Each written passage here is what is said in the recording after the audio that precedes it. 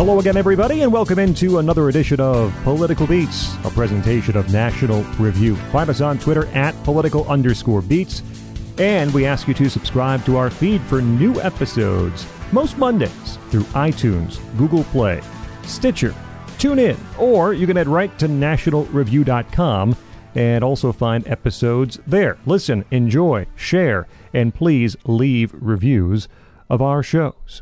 My name is Scott Bertram. You can find me on Twitter at Scott Bertram. Standing by, my tag team partner, as always, Jeff Blair. Jeff. Hey, what's up? I'm just searching high, searching low, searching everywhere I know, and asking the cops wherever I go. Have you seen Dignity? Oh, boy. And I guess he's almost an official third member of the team by this point. Our guest for this continued Bob Dylan episode is a senior editor at The Daily Beast, overseeing breaking news, political media, and occasionally music coverage by night. An alt-country singer-songwriter desperately looking for a career switch. You can find him on Twitter at Andrew Carell. He is Andrew Carell. Welcome back. Thank you for having me. So, if you have not been with us up until this point, you've got about 5 hours of work ahead of you before you reach this point in Bob Dylan's career. We have a part one, which we went all the way through John Wesley Harding. We have a part two, in which we took it all the way up through the gospel era. And now, what you have in your ears, I suppose, is part three, in which we go from the gospel era all the way through, well, present day. Which means, gentlemen, we have a whole lot of time to cover and a whole lot of albums to cover, and we might as well not dawdle. Yeah, 40 years. That's easy to do. Come on. So let's pick it back up from where we left off last time. We had Street Legal and At Budokan to close out the last episode, an album that is beloved in some sectors. I love it. I think Andrew loves it, and Jeff was a little more in the middle, I think, on Street Legal than the two of us. And then At Budokan, which is widely considered to be a fairly bad live album, and that opens us up to the gospel era, where Bob Dylan becomes a born-again Christian.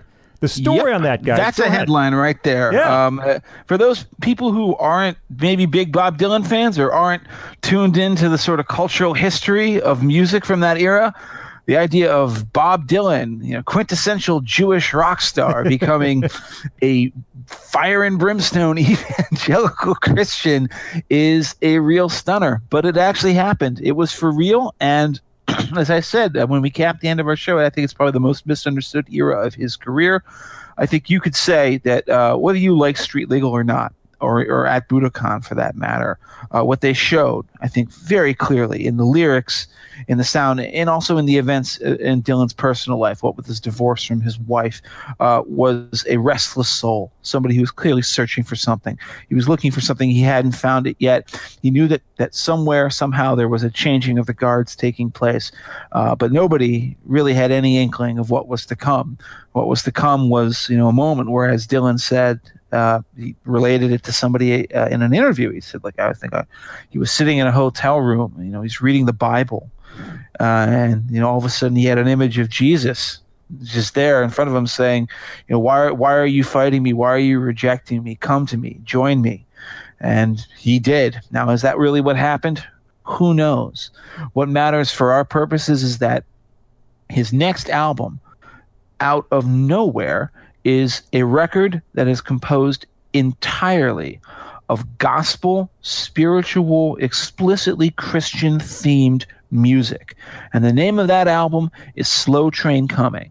This is the most misunderstood and I think oftentimes critically reviled era of Bob Dylan's career. It has seen something of a critical renaissance in recent years, particularly with the release of the most recent bootleg series set. But it was widely disliked for decades after its era. And I think even Dylan himself, while never really kind of forsaking the music or forsaking even the message of the music, felt a little uncomfortable talking about this period. But I think this is one of the great efflorescences of his career. I think this music is fantastic. I think it is him at his most committed, his most interesting, his most absolutely fearless, even for its flaws. And there are real flaws that you can say about the three albums that embody this period. Slow Train Coming, Saved, and Shot of Love from the years 1979 to 1981.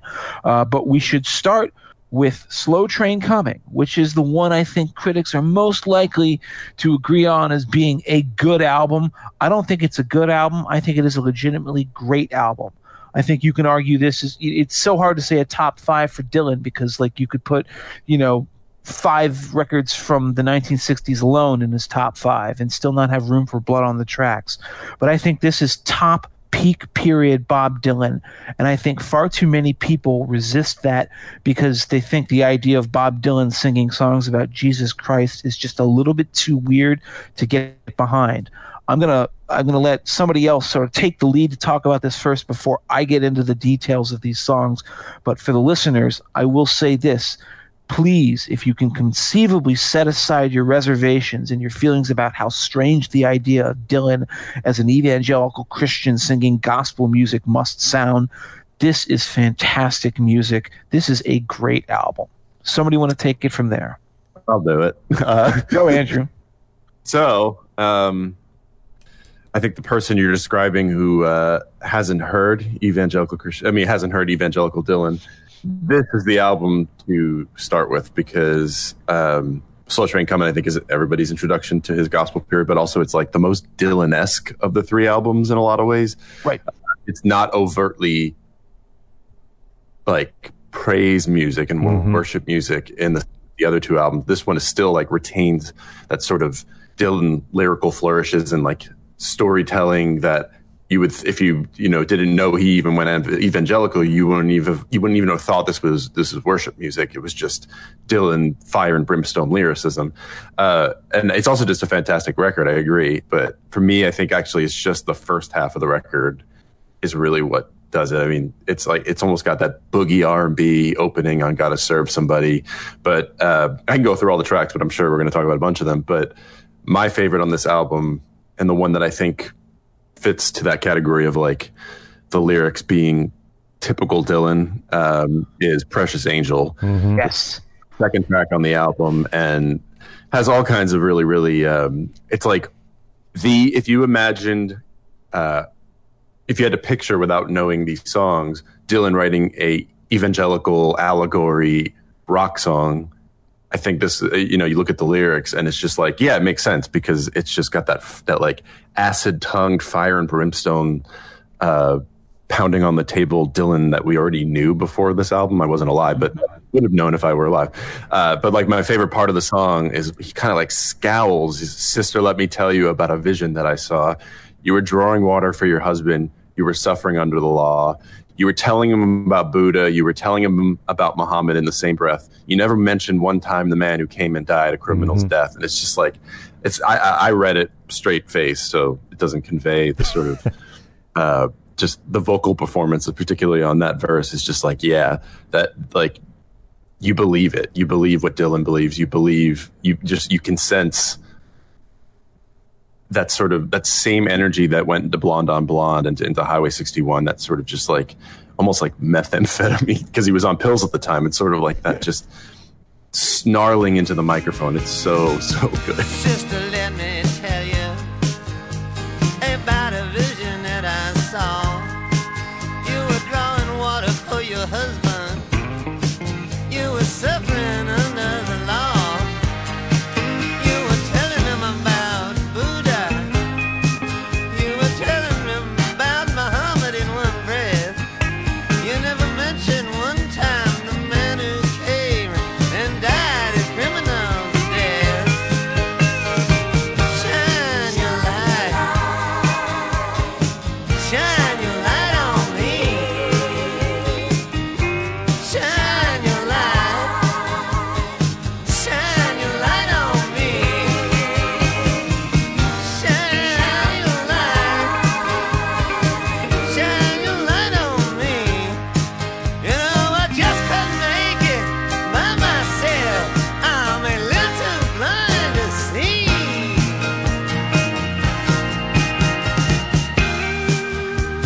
Yeah, Precious Angel is one of those songs that I think is peak Dylan, I'll say it right now, it's going to be one of my top 5 songs at the end of the show. And I marvel at the fact that it's not more famous. I don't think it's ever been on a compilation. It's never been on it's never kind of remarked upon as one of Dylan's great songs.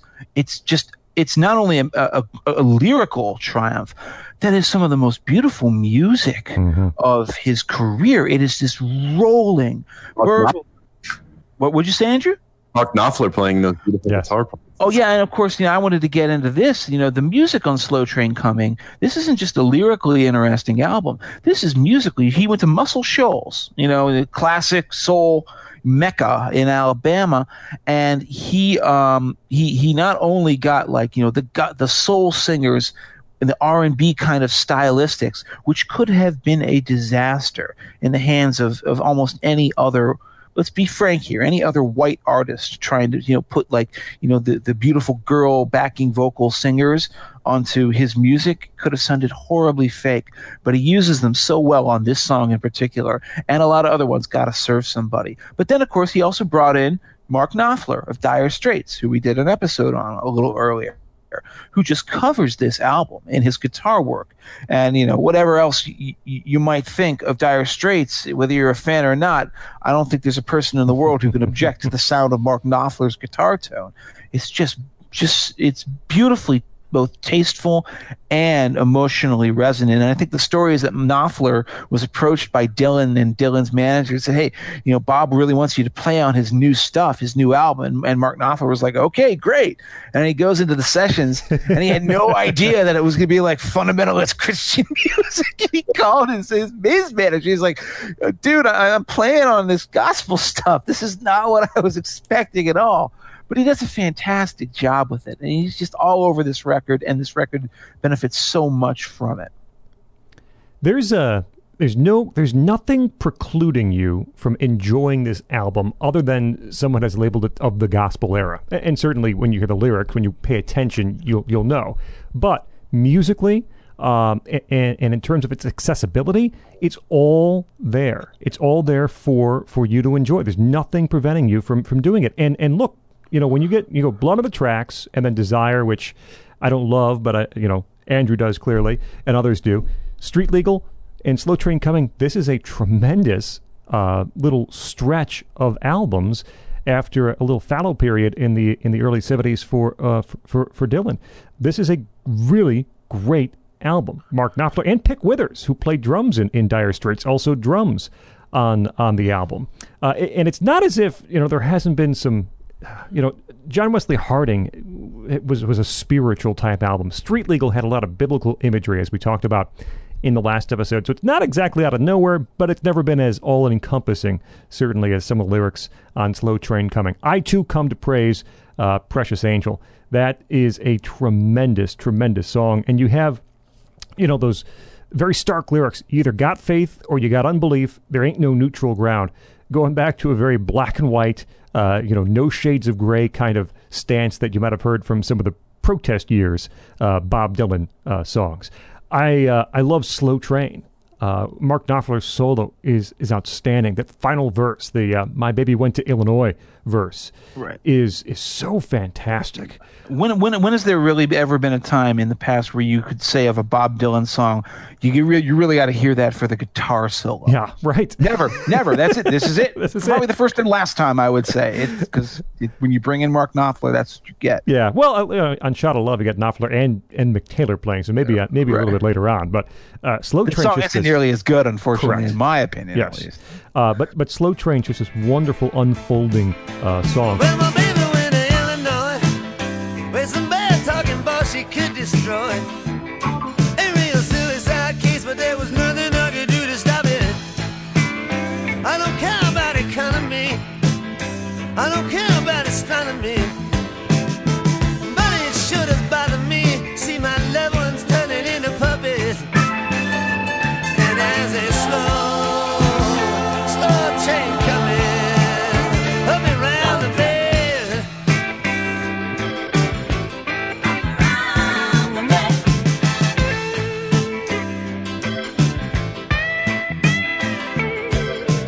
Andrew's point, the first half is probably better than the second half, but on the back half, I like "Do Right to Me, Baby," and the way that the lyrics are set up. You know, don't want to shoot nobody, don't want to be shot, don't want to bury nobody, don't want to be buried, and the sort of twists that are in there occasionally, like don't want to marry nobody, and then don't want to marry if they're already married. It's there are a couple of neat little twists in there from the established pattern that Dylan sets, and it's a great groove. It's not upper echelon, but I really enjoy the song. And When You're Gonna Wake Up has horns on it, very up-tempo rock tune. I don't want to steal Jeff's thunder. I know he's going to talk about this being a fantastic live era, but I will say When You're Going to Wake Up live on the Bootleg 8 is even better live. And there are a number of songs on these 3 gospel era albums that sound even better live, I think. But Slow Train Trement coming. I mean, don't be scared. Don't be scared off. Oh, it's gospel era. It's Dylan, preaching. It's there. As I said, there's nothing precluding you from enjoying this music. I criticized Street Legal in a way I guess that neither of you guys really did, because I said that, well, the music I thought was interesting enough. The band obviously really cooked, but I thought the lyrics were flabby, and I thought some of the music didn't have a lot of conviction to it. What I really love, and I've come to appreciate more and more about Slow Train as I listen to it over and over as I get older, is the variety in this album. Mm-hmm. I mean, Dylan really kind of, I don't know, maybe it was just pure inspiration. Maybe it was a calculation, like I'm making this really big play. It's a big risk. I'm going to pull out all the stops. There is so much musical variety on this record. You don't really get bored with it. It's not like Another Side of Bob Dylan or even Highway 61 Revisited. Great album, but it's all kind of in the same mode. It starts with Gotta Serve Somebody, which is actually, we didn't really even mention it. It's the most famous song on the record. What a Grammy. It's the big single. You gotta serve somebody. He may be the devil, he may be the Lord, but you're gonna have to serve someone. This song, it still gets played on the radio. You may be a preacher, spiritual pride. Maybe a city councilman taking bribes on the side. Maybe working in a barber shop, you may know how to cut hair. It may be somebody's mistress, maybe somebody's heir, but you're gonna have to serve somebody. Yes, you're gonna have to serve somebody. Serve somebody. Well, it may be the devil, or it may be the Lord, but you're gonna have to serve somebody. Serve somebody. But you got that, which is kind of a slow burn, kind of a funk song. Slow Train has that same vibe. When You're Gonna Wake Up is a rock song. When He Returns is a piano ballad. I think one of his best pure piano ballads, although it was even better live. But he even throws in stuff like I Believe in You, a great little kind of mid-tempo ballad. And I know this is my hot take for the gospel years, I really like Man Gave Names to All the Animals. Yeah. And okay. You know who else did? Who? Townes Van Zandt used to cover it all the time. Yes. Okay. People hate this song. For those who aren't aware, this is a song where he's talking about like Adam in the Garden of Eden. Man gave all names to all the animals in the beginning a long time ago, and he goes through it like he saw an animal that liked to growl with big furry paws that liked to howl, great back and furry hair. I think I'll call it a bear. All right, there's like 6 of these verses that it's just like, I'll call it a cow, I'll call it a pig, I'll call it a bull, and it's silly, and you almost think it's a joke, and it is kind of a joke. But what occurs to me every time I listen to it is like, this is Bob Dylan on a very unironic level, making both a Christian theme song and also making kids music, and not in a bad way. This is a song that you can imagine him having sung to his child. And in fact, it's a song that I know friends of mine who say, like, yeah, I play that for my kid and he loves it. All right? He loves it. Saw an animal that liked to snort with horns on his head, and they weren't too short. There was nothing he couldn't pull. He said, I'm going to call it a bull. It is a perfect kid song, and there's nothing wrong with that. And then it has that little sting at the end where, he says, like, saw an animal smooth as glass slithering through the grass, saw him disappear by a tree near a lake. And you already know the way the meter of the rest of the verses go, and you think, well, I'm going to call it a snake, but it doesn't do anything. It just ends. Boom. It lets you fill in those lines. Just a clever little touch. I love that song, and it's one of these ones that kind of gets a bad reputation. People's like, oh, look at, Dylan, the man who wrote Desolation Row, is now writing this babyish drivel. It's like, you don't get it. You don't get what he was going for. And also, I don't think you allow him the freedom to write songs in all sorts of different modes. He saw an animal that liked to snort. Horns on his head and they weren't too short. It looked like there was nothing that he couldn't pull. I think I'll call it a bull. Man gave names to all the animals in the beginning. In the beginning, man gave names to all the animals in the beginning, long time ago. And that's what I think makes Slow Train Coming so great as a record. On a musical level and on a lyrical level, I get it. Like, if you're if you're a devout Muslim, I can understand maybe you're not really all into the whole praise Jesus stuff. I get it. If you're like, a Hasidic Jew, perhaps you might not dig this on a lyrical level. I can understand people with severe religious objections to it. But the lyrics are solid, but the music has such strong variety.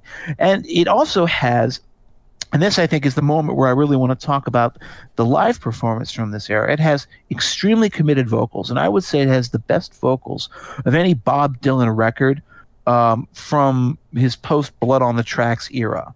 I think that his commitment level to singing these songs resulted in, from the belief that he clearly had, resulted in his best vocal performances of these last 40 years. And you hear this most clearly on the live performances of the songs on the Bootleg Series, Volume 13. This is called Trouble No More. It just came out. There are many editions you can get. The largest of them is 400 CDs long. But what you hear is these songs from these three albums played live, and the band is the same band that he uses to record this material, but it is actually shocking. It's almost hair-raising, the level of vocal power that he brings to this music. And you'll hear people sometimes say this, oh yeah, the albums, maybe they weren't great, but man, you should have been there to hear the live shows. People have been saying that for decades. Now you finally have the proof. You can hear what they were talking about, and they were right. I can manipulate people as well as anybody. I know all the angles, know how to make it tingle. I can make believe I most love almost anybody. Hold them and control them, tease them and squeeze them. But it would only satisfy the flesh that it feeds. I've been down that road, I know where it leads. And I ain't gonna go to hell for anybody. Ain't gonna go to hell for anybody. Ain't gonna go to hell for anybody. Not today, not tonight, not tomorrow, no, never, no way.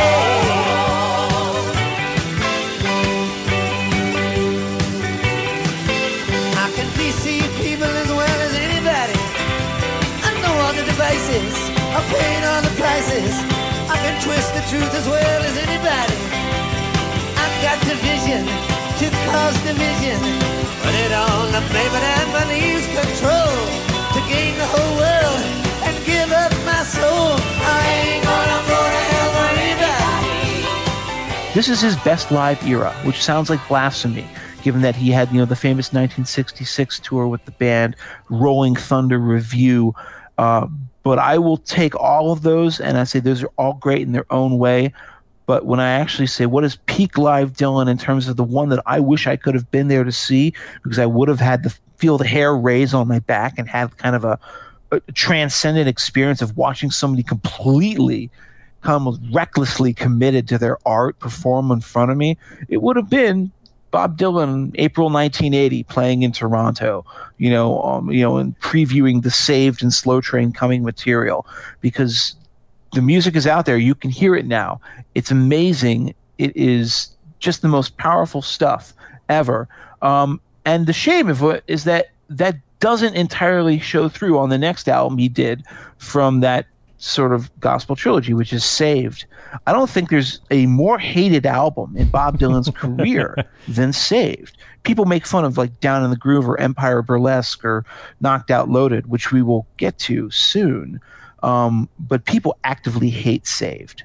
And I think they hate it because it's just so on the nose, straight up, as Andrew said, this is straight up worship praise music. Mm-hmm. There's no avoiding it. There's no getting around it.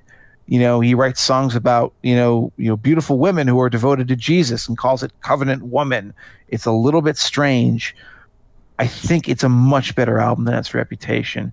And I'm hoping that one of you two will help me out here and agree with me. So I'm not entirely out on a limb. I agree that it's better than its reputation. Yeah, and I think it's probably better than some of those late 80s works. It's less effective. It's less catchy than Slow Train Coming. There's some like Jesus Christ Superstar feel to some songs, especially the title track Saved is very Jesus Christ Superstar kind of. But I think there are at least at least 3 solid tracks here. Solid rock, actually, which again live is very good. It's a very up-tempo, as the title indicates, rock song. Pressing On, I don't mind, and this is one that might rub people the wrong way. I like that one a lot. I mean, it's a response to his critics who say he was kind of faking this, this born-again stuff, and kind of his response to that. Many try to stop me, shake me up in my mind. Pressing on to the higher calling of the Lord, and lyrically and musically, I think. Both hit well on Pressing On. Backing vocals are sharp, and everything kind of builds through that song. Many try to stop me, shake me up in my mind, say prove to me that he's the Lord, show me a sign. What kind of sign they need when it all comes from within, when what's lost has been found.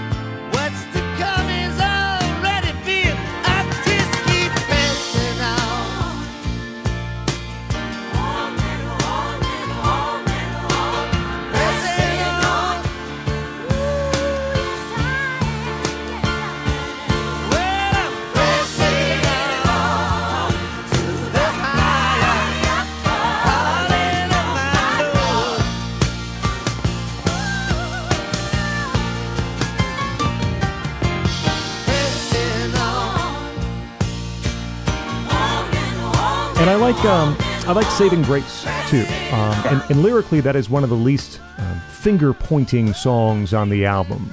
It's a little more thoughtful, a little introspective. It's kind of a slow burn kind of a song with Dylan seeking forgiveness for sins and looking forward to redemption in the future. Look, there's no Mark Knopfler on this album, so he's missed quite a bit on guitar. He would come back for Shot of Love. And the lyrics are more strident.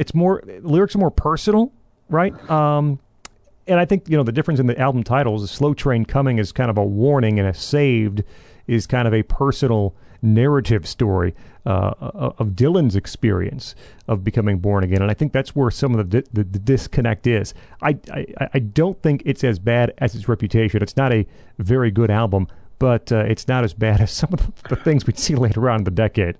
I think people never forgave him for the cover, which he actually ended up changing. Right. The original cover of Saved is like the hand of God reaching down to touch up all these outstretched hands that are reaching up to him.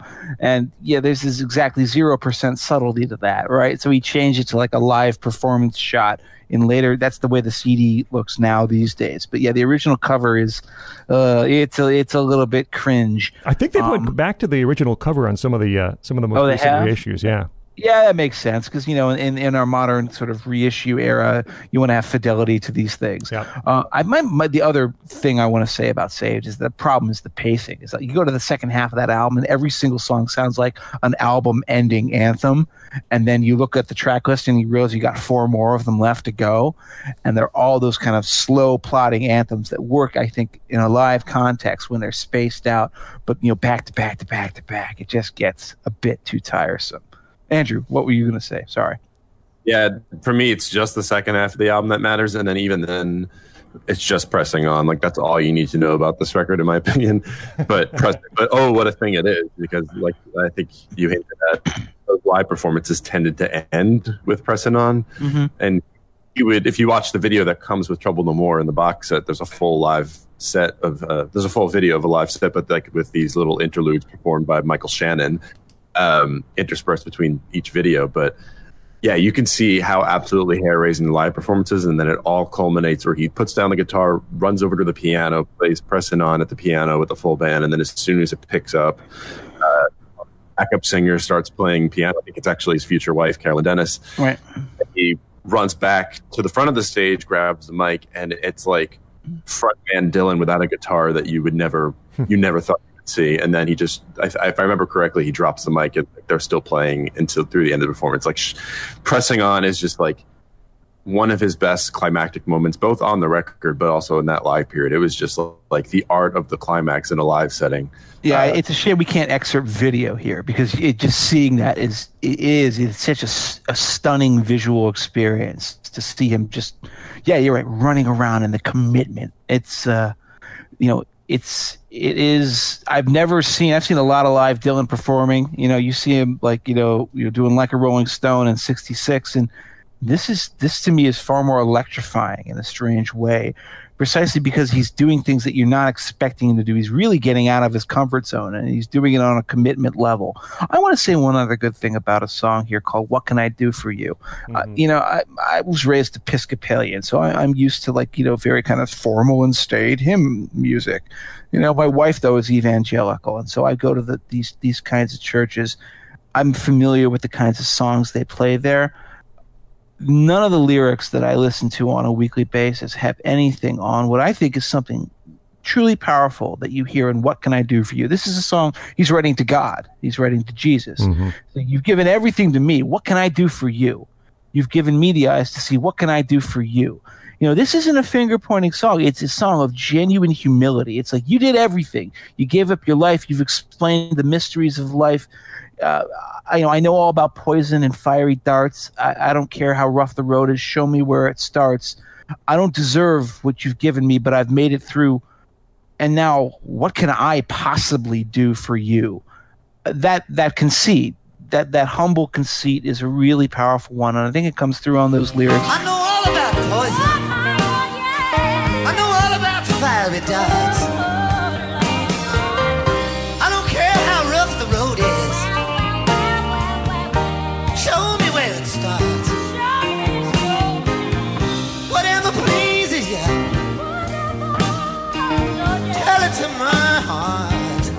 Well, I don't deserve it, but I sure did make it through. What can I do for you?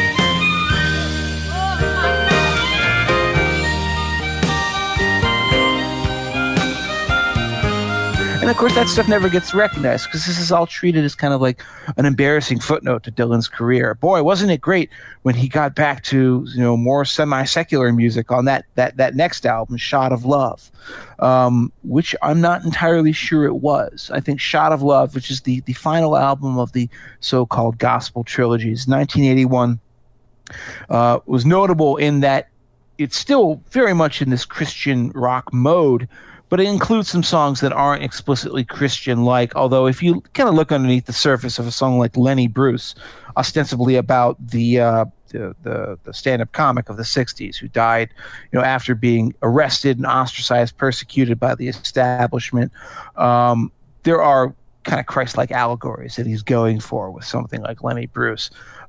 This album is preferred by a lot of secular critics over the first two records, and I don't think that's appropriate.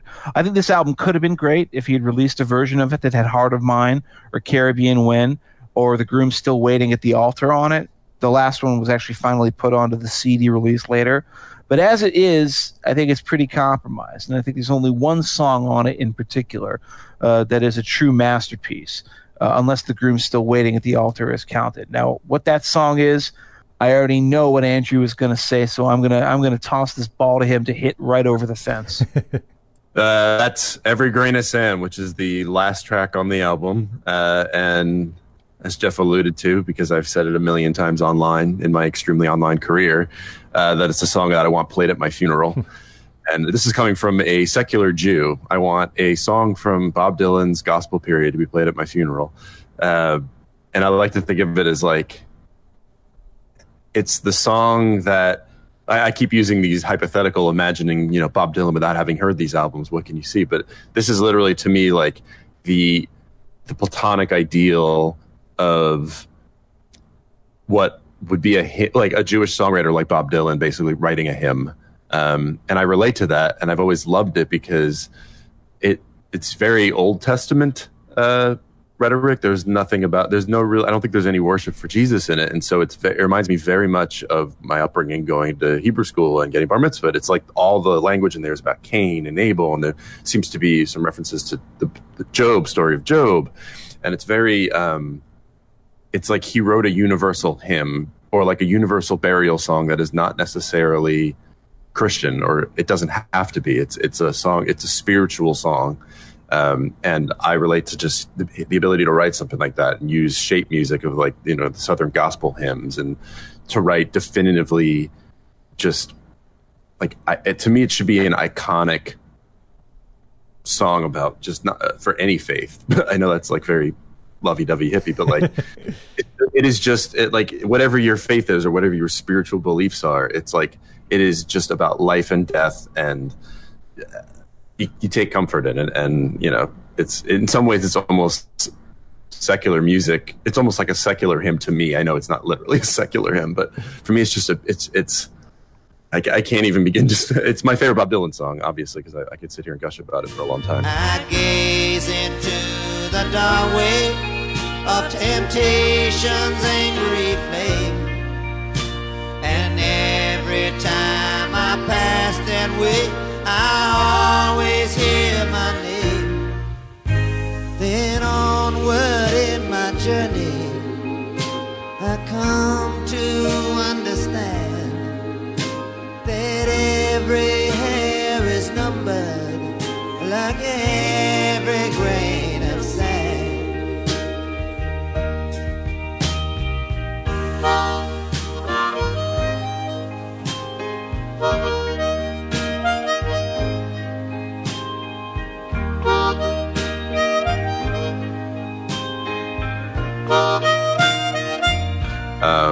I think it's really unique almost in this gospel era as a song where there's almost a sense of doubt. Mm-hmm. Where that last verse where he's like, I hear those ancient footsteps, and sometimes I turn, there's someone there. Other times it's only me.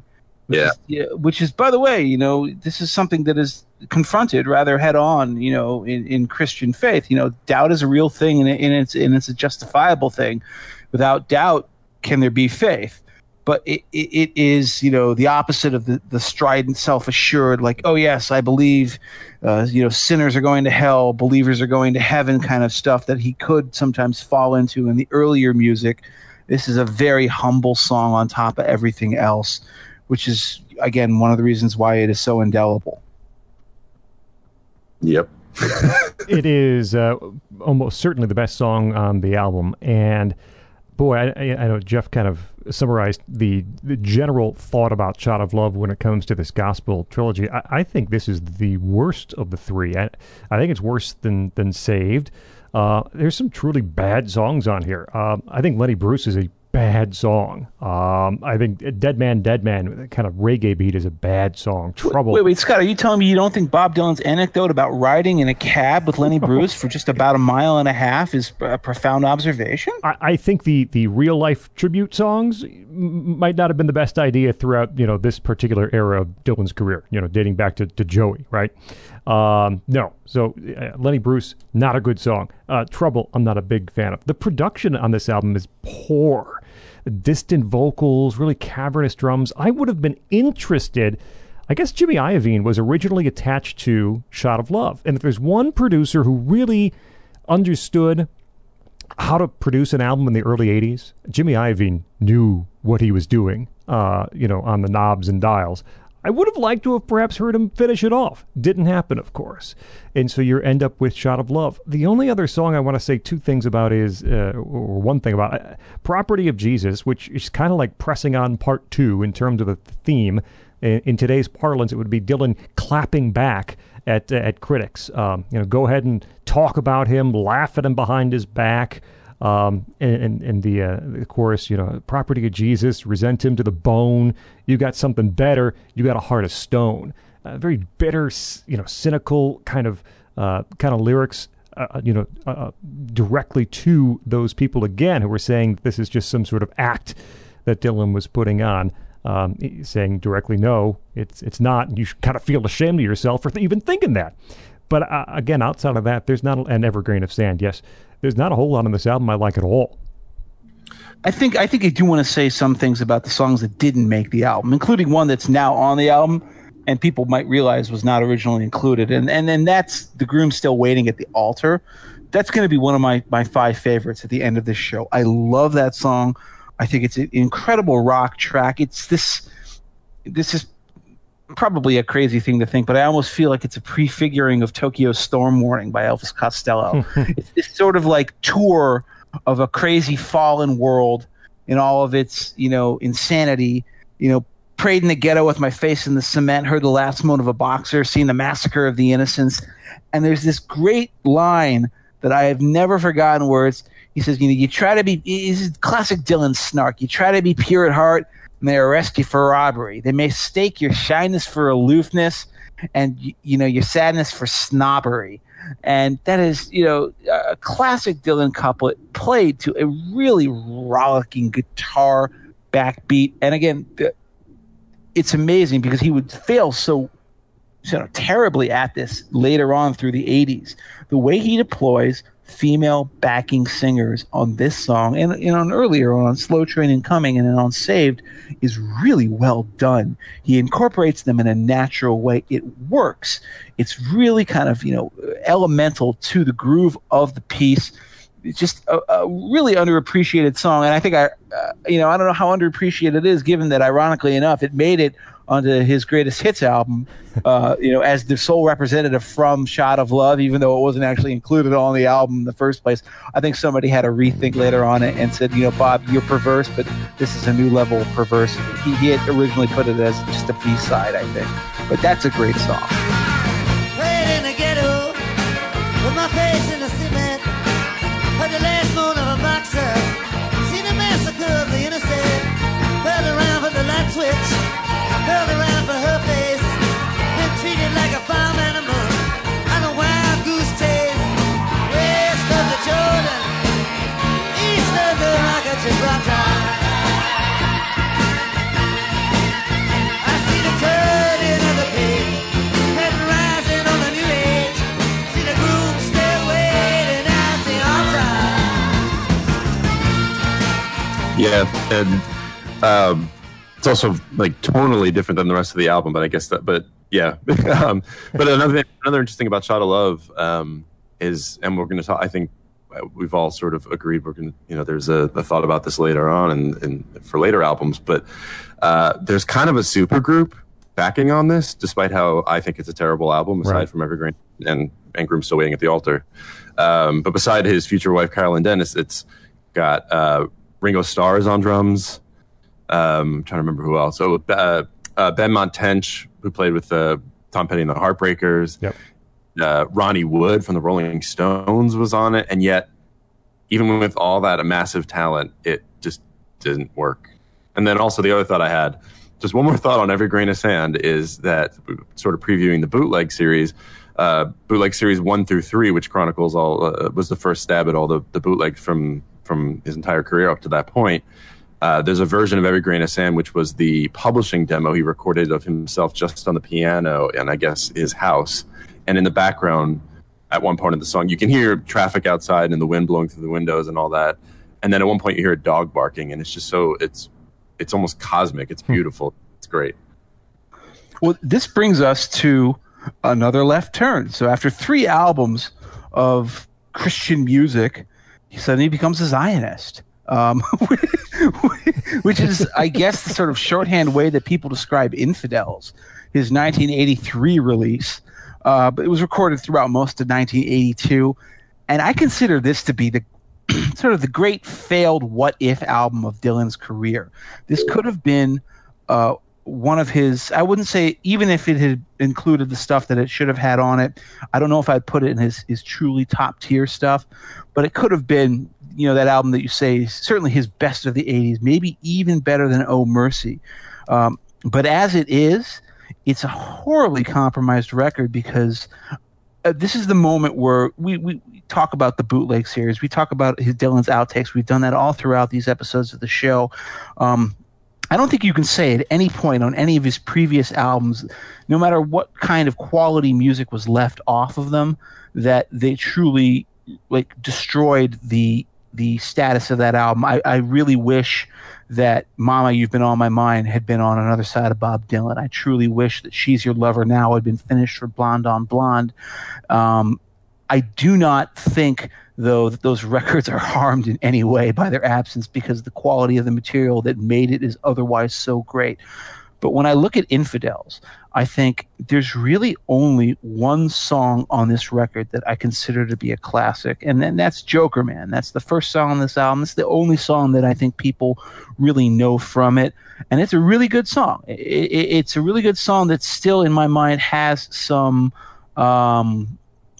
Christian overtones to it, or some spiritual overtones at the very least. I think the Joker Man that he's talking about is a vaguely, satanic figure, is a vaguely sinister figure. The Joker Man dances to the light of the moon, and it seems like a great deceiver of some sort. And I think that's a great song. It's got a very smooth musical accompaniment that goes with it. Is Knopfler playing on that song? I don't know if it is. I don't know who plays the guitar on Joker Man, but it's a beautiful guitar line.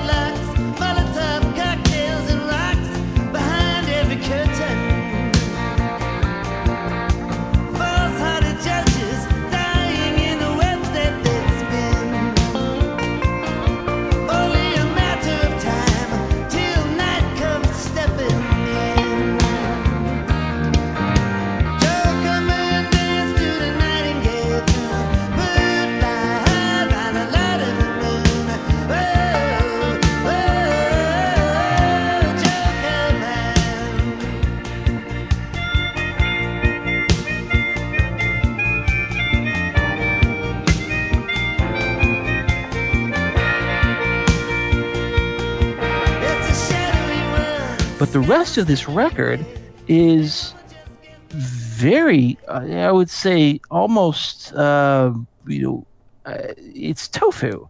There are interesting lyrical thoughts. I think "Neighborhood Bully" is a great lyric. It's about Israel. The metaphor here is that everybody accuses the neighborhood bully of beating up on everybody and being cruel and mean and being unfair to his neighbors, but in reality, he's really just trying to defend himself. And it's obviously written about Israel in the context of, say, the 73 war and its relationship with, the Arab states. It's not super subtle, but I think it's a pretty interesting lyric. But the music isn't that good. I just don't find the rest of the record to be that interesting. And then I look at the stuff that was left off of it, like Blind Willie McTell and Foot of Pride.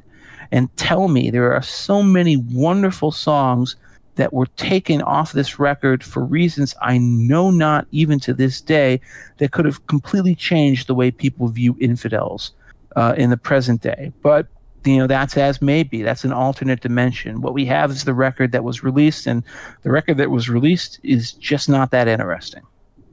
Man, I disagree. Well, then that's why the show exists. Go for it. Yeah, I love this record, and I think part of it was, I came to it when it was one of the, I listened to all of this. When I was getting into the Dylan albums, I was younger and much more angstier, and this album just hit the right nerve, especially if some of the live context around it. But you're exactly right, though, that the songs that were left off it, Blind Willie McTell will be one of my 5 songs. I think it might be one. Sometimes I wonder if it's a better composition than Every Grain of Sand. I think it might be like his most triumphant composition. And Foot of Pride, which is incredible. And like when I first heard it, I actually thought, oh, this is like kind of like a Lou Reed version of a Dylan song. And then 10 years later, Lou Reed does it at the Dylan anniversary concert. Yeah. But I think for me, this record is actually his only, I know this is a hot take, his punk rock record. Like a lion tears the flesh off of a man, sucking a woman who passes herself off as a male. They sing Danny Boy at his funeral and the Lord's Prayer. The preacher talking about Christ's betrayal. It's like the earth just opened and swallowed him up. He reached too high and was thrown back to the ground. You know what they say about being nice to the right people on the way up. Sooner or later you're gonna meet them coming down. Yeah, there ain't no going back. When your foot of pride come down, ain't no going back.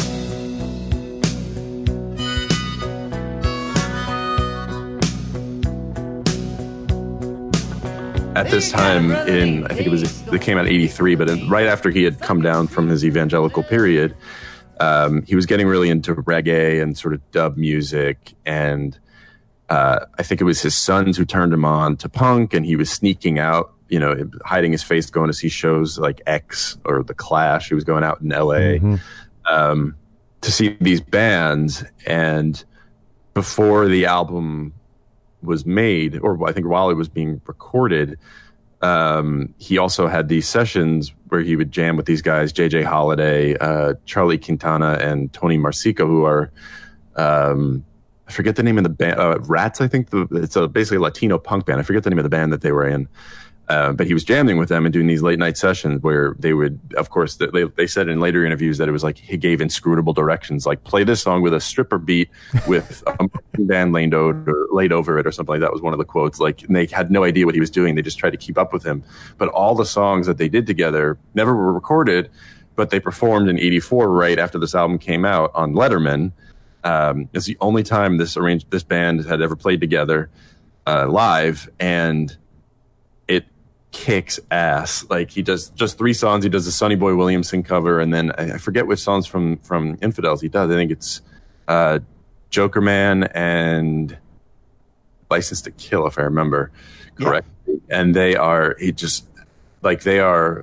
Dylan goes punk, but not punk that as we think of it, as it's been sort of perverted over the years, but like punk, like early 80s, late 70s, like sweaty, CBGB's at its peak, just raucous, jagged, almost like he was going to take out a knife and stab himself on stage kind of punk, like just gritty. And he's getting down on his knees and like shouting into the air during the performance. And it's crazy. And then in that context, I think of this album as being his first punk album because it has a lot of that sort of dub, like the Clash take on reggae, not like pure reggae. It's so you're a big I&I fan, I take it?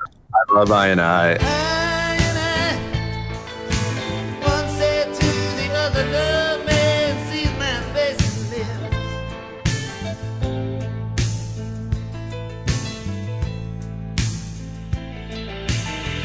Took an untrodden path once where the swift don't win the race. It goes to the worthy who can divide the word of truth.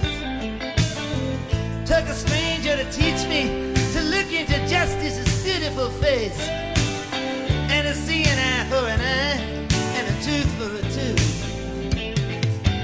Eye and eye in creation where once nature neither honors nor forgives.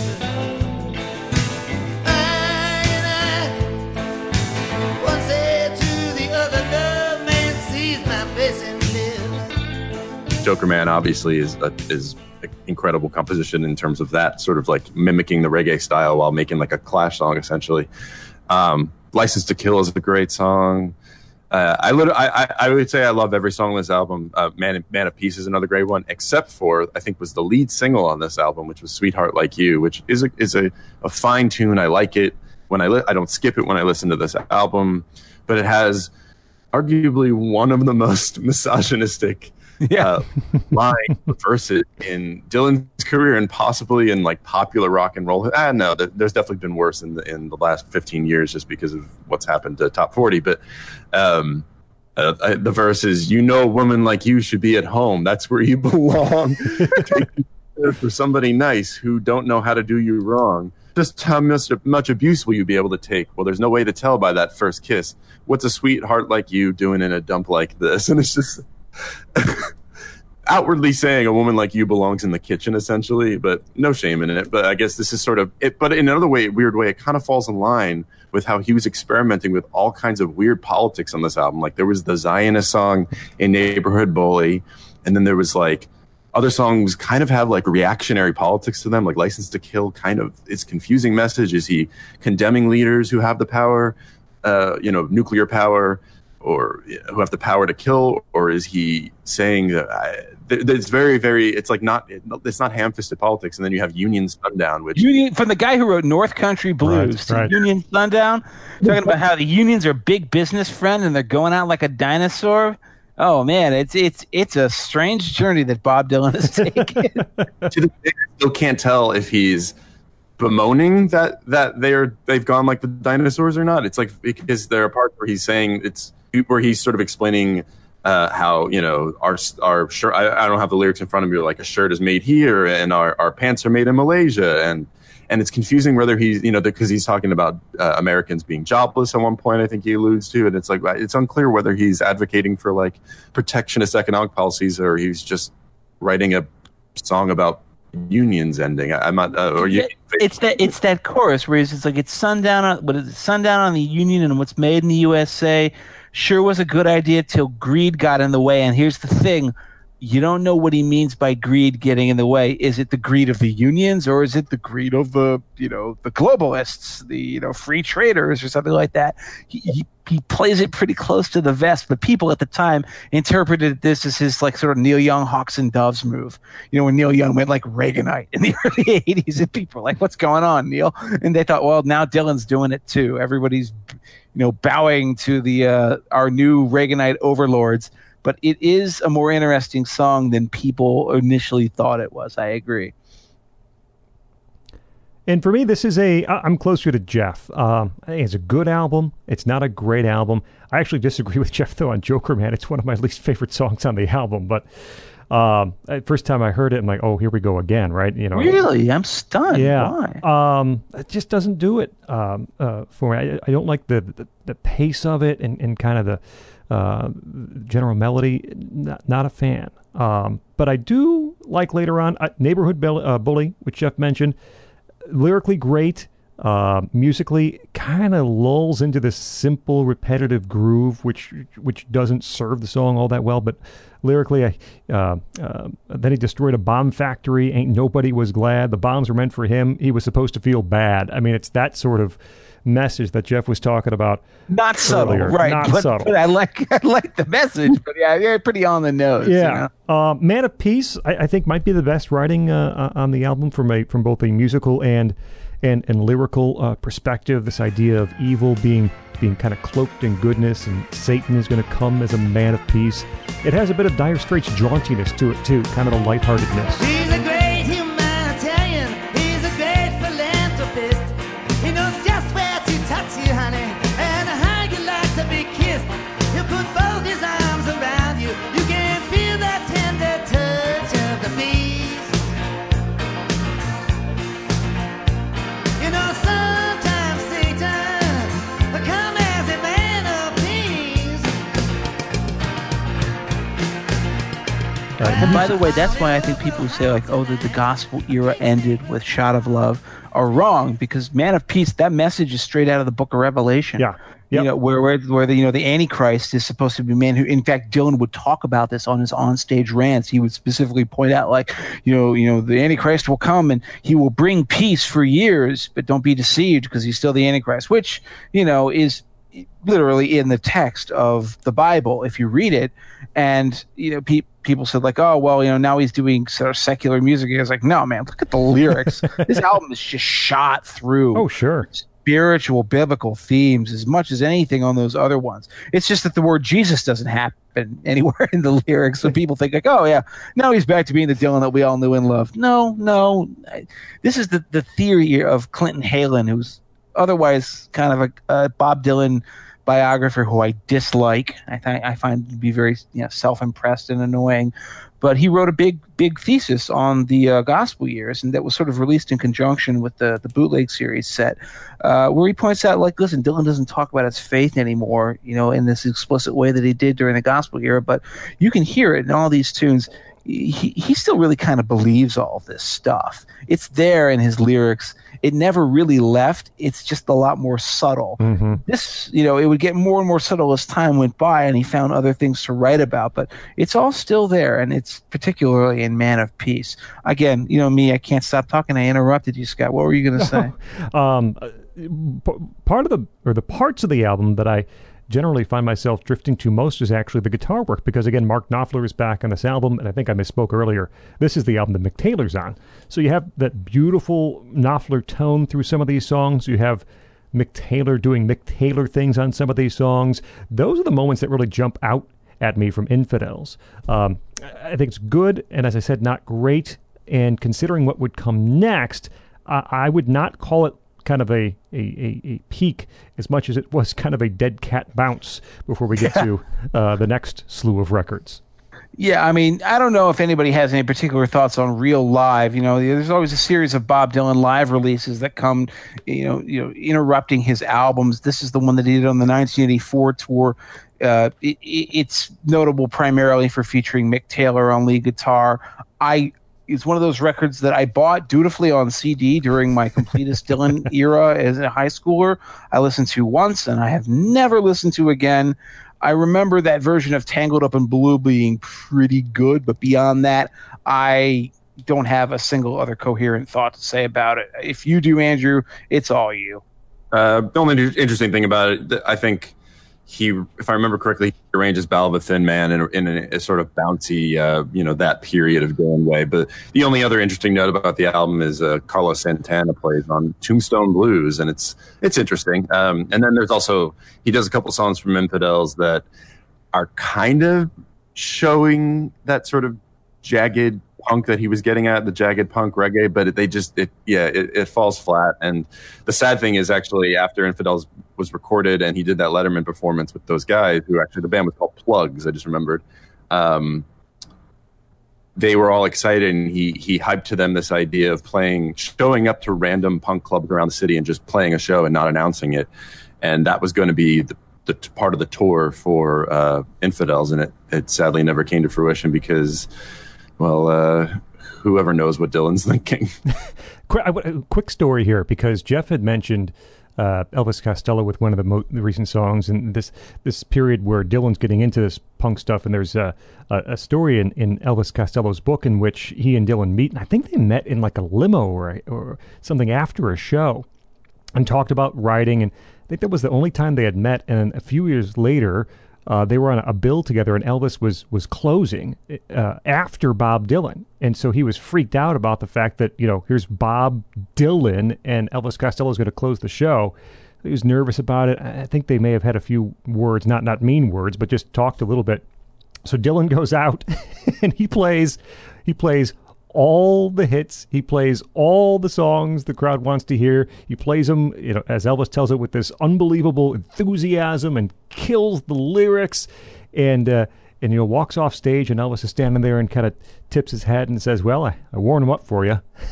So Elvis that reminds me of Henry Rollins' famous Iggy Pop story, where he has to follow Iggy Pop on stage, and he keeps on trying to outdo him, and every time he does, Iggy just rips himself apart and gives the most electrifying performance ever, and he just walks by him at the end and says like, "Yeah, good show," But this was an interesting era, because then immediately afterwards, Bob Dylan becomes New Order. That's right. Hires Arthur Baker to produce, or really, I guess, in essence, to remix a bunch of extremely confused recordings that end up coming out as Empire Burlesque. This is the era. We're beginning the era, just to sort of clarify for fans and people listening here.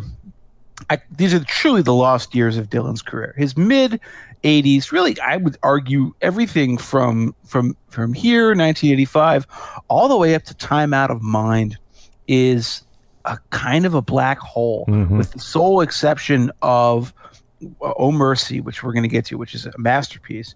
And I think the acoustic covers albums that he released in the early 90s, which weren't original material. And I think that was very freeing for him. But when it came to releasing his own albums of like, here's my material, my original stuff, this is just a dark period. And it really begins with Empire Burlesque, which is an album I can find almost nothing good to say about. And I think the best possible way of summarizing the sad debacle of this record is When the Night Comes Falling from the Sky, which was clearly meant to be the centerpiece of this record. There's an alternate version of it on the Bootleg series, volumes 1 through 3, which has him recording with Max Weinberg and Roy Bittan of the E Street Band. It's a really kind of upbeat rocker. It's a little bit half-baked. They haven't settled on a final arrangement, but there's a lot of electricity, a lot of energy to it.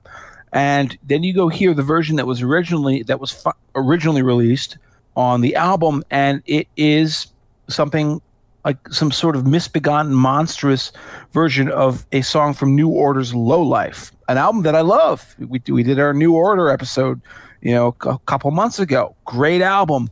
Bob Dylan, not really the New Order type of guy. This is the period where he starts. You can never just look at Bob Dylan and think of him as a man who's making stabs for like relevance, because it's Bob Dylan. This is a guy whose entire, public persona is based on not caring what people think. So you got to think he didn't care. Why would he have cared about sounding like mid-'80s sounds, like something that would be played on the radio? I think he just. There's actually a quote from, I think, around Knocked Out Loaded, where Dylan says. He says something along the lines of, if all my albums are going to only sell so many, no matter how good they are, why would I bother putting that much effort into them? I'm paraphrasing, but it's something along those lines.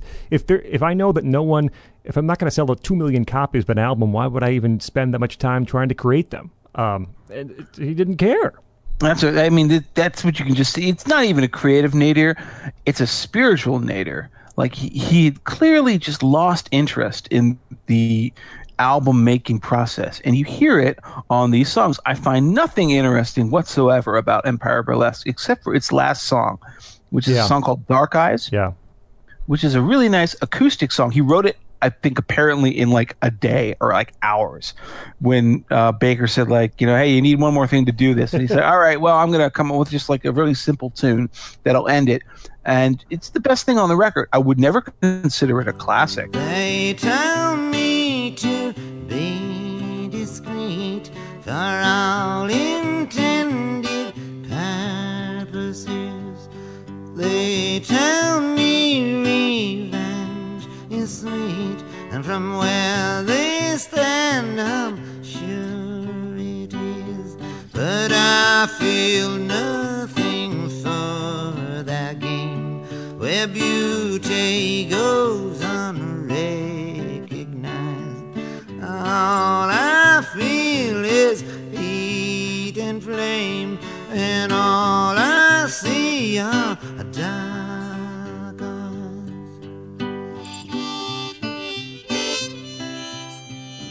But it's certainly better than anything else on this record. Even Tight Connection to My Heart is the one song on this record that others will defend. I don't really have much good to say about it. If you want to be the hot take contrarian, Andrew, now is the time to shock the world. No, I mean, the only thing I'll say about this album is it could have been redeemed if it wasn't produced the way it was, because there are good songs in the songwriting terms, but they were all destroyed by mimicking New Order or the totally cheesiness of Tight Connection to My Heart. Which, by the way, though, everybody listening to this needs to go on YouTube and watch the music video for this song, because Bob Dylan trying to act in this like neo noir film with an Asian love interest, and I think it's Robert Davi as like a villain or something, and it's insane. And Bob Dylan being this like Lothario with like two lovers at once, but yet he has this like feminine swagger when he walks. It's very bizarre. Definitely worth your time to watch it. It's the 5-minute song. But yeah, I remember people said to me like, "Yo, yeah, that Bob Dylan video for Must Be Santa, that's some weird stuff." I'm like, buddy, you got to go see Tight Connection to My Heart. That's a good video. You want to see a bad Bob Dylan video? This is a bad Bob Dylan video. Like there's like smash cuts. It almost looks like a parody, like making fun of dramatic videos, because I remember there's a smash cut at one part where he's on stage in like a karaoke bar or something, and it clearly doesn't line up. Like that whoever edited it just didn't care, and it's just like his hand is in one position and the next shot his hand is in a totally different position and it hasn't left him on the camera yet. So When the Night Comes Falling from the Sky, the E Street version is fantastic, and of course on this version it's a steaming pile of poo. And Emotionally Yours is also a pretty nicely written song. I think Clean Cut Kid is kind of okay of a song, but like again, none of these things stand out or should be listened to because they ruined them in production, except for Dark Eyes, which I agree is the redeeming quality in this album. Okay, now Andrew, explain to me why the song "They Killed Him" from Knocked Out Loaded even exists. Nope. We got no. Wait, is there a story I don't know? What'd you say? Is there a story I don't know, or are you saying? No, I have no idea why it exists either. I consider it to be the single worst song that he ever wrote and he ever recorded, and I include everything on Self Portrait or Dylan, an album we didn't even talk about in last episode's 1970s era. This is a song on Knocked Out Loaded from 1986. An album that he recorded with a cast of thousands, including Tom Petty and the Heartbreakers, which you would have thought could have maybe whipped him into shape. Although, for those who have listened to our Petty episode, they may know that this is 1986-87. This is also at the nadir of Petty and the Heartbreakers' creative career as well. This is when they were doing Let Me Up, I've Had Enough, which is their worst album by far. So I think everybody was feeling fatigue. There's one song on this record that people like. They praise, they consider it a Bob Dylan classic called Brownsville Girl. I don't. He wrote it with Sam Shepard, the playwright and the actor, who's a great actor and a great playwright, and probably could be a decent songwriter, but this isn't evidence of it. It's an 11-minute long ramble that has nothing in my mind to recommend it. I know you like it, Andrew. I don't know what you've been smoking all these years. I like it, and it's in my 5 songs. Oh. And that's only if the criteria for the 5 songs is songs that I personally love the most, but I'm not sure I would say you have to listen to it. But if it's in my list of my favorite from this era, and sell the world on it, because I have never been sold. Well, I guess now that I'm saying it out loud, it's hard to sell. It's an 11-minute confused narrative song about a guy waiting in line to see a Gregory Peck movie, but he sort of takes on the narrative that maybe he thinks he's in the film, and also he's on the road with a girl, and they're going to Mexico, and they might have killed a guy, and it has all these. And that's not really, that sounds like, oh God, that sounds terrible. But for me, it's like, it's just it's so joyous in a way for me. When I first heard it, it also has an emotional connotation. Me and my wife, when we were first dating, she's really into music too, and we fell in love because she loved Springsteen, and I saw her, singing along to one of his more obscure songs while I put it on. And Brownsville Girl was a song we both kind of fell in love to. It is cheesily reminiscent of a lot of Western films, the stuff he evokes in the song, and a lot of like sort of Woody Allen romantic songs. And then there's the whole genre of running to Mexico after killing a guy type of films. It's cinematic, it's goofy, it's ridiculous, and it's an epic. And I don't know. The only way I could sell it is to say I love it for how unabashedly weird and goofy it is. And like, it sounds like Dylan's having fun, and the backup singers are used in a way that is almost like too sweet. Yes. And like that even to me makes it just it's almost like I take it seriously and I think it's beautiful, but it also like it just sounds like a fun sort of like almost mocking of how sappily epic it is in its storytelling and in its the chorus with the sort of rising gospel-y vocals in the background. It's I don't know. Just my glowing over it should tell you if you could see the grin on my face right now. Oh, if there's an original thought out there, I could use it right now. You know, I feel pretty good, but that ain't saying much. I could feel a whole lot better. If you were just here by my side to show me how. Well, I'm standing in line in the rain to see a movie starring Gregory Peck. Yeah, but you know it's not the one that I had in mind. He's got a new one out now. I don't even know what it's about, but I'll see him in anything, so I'll stand in line.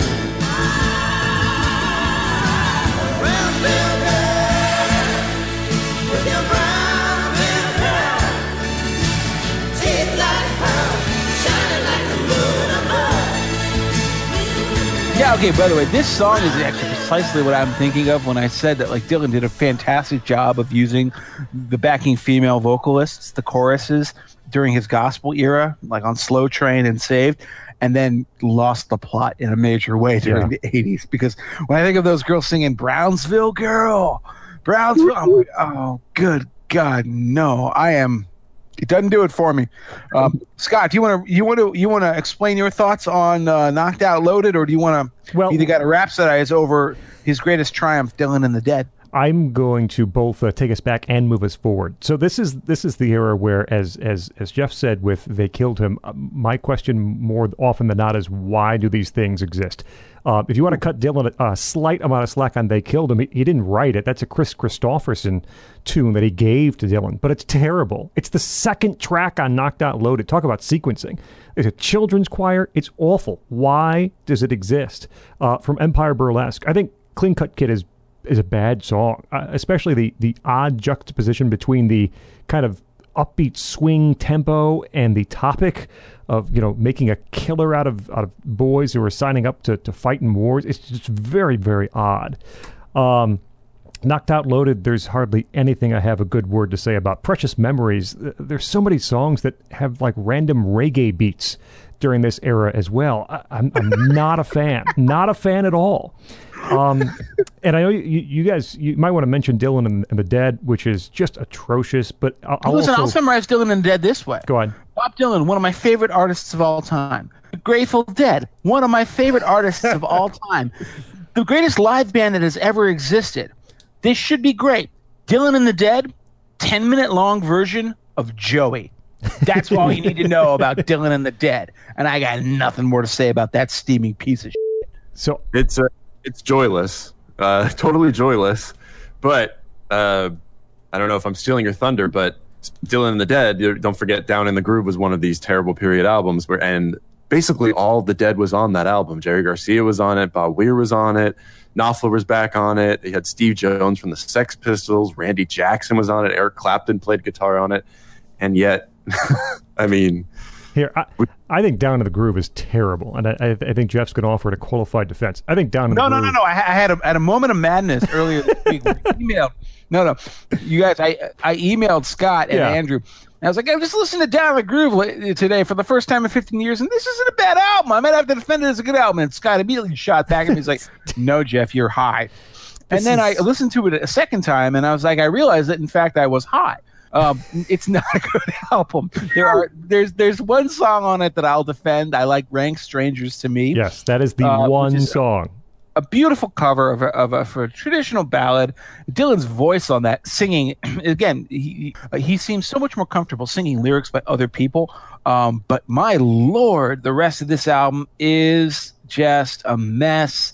The production is so scattershot. There's sessions that are from like 1983 all the way up to 1989, which is when the album finally came out. It's technically, or 1988 is when it came out. They sat on it for a year. He had it done for a year, and Columbia wouldn't put it out for a year. That's what they thought of it. They ran for like 17 different track listings of it too. Like they couldn't even agree on like what songs should be on the album. You'd think that they were like working it over like "Smile" by Beach Boys, but instead it was "Down in the Groove" by Bob Dylan. These two albums, Knocked Out Loaded, 3 albums really. Knocked Out Loaded, Dylan and the Dead, Down in the Groove, kind of regularly acknowledged as the absolute pit of Dylan's career. I know that there are people who like Death Is Not the End, and I like Death Is Not the End. I like that Nick Cave cover of it a lot that was done later. I think this version is just merely adequate. It's kind of it's tired. A way of taking a great song and kind of sabotaging it. Silvio's always like it's always almost an obligatory inclusion on his greatest hits compilations, but it's a good song ruined by the production once again. I think like Shenandoah too, his cover of the traditional is like kind of ruined and muddled by how bored everybody sounds.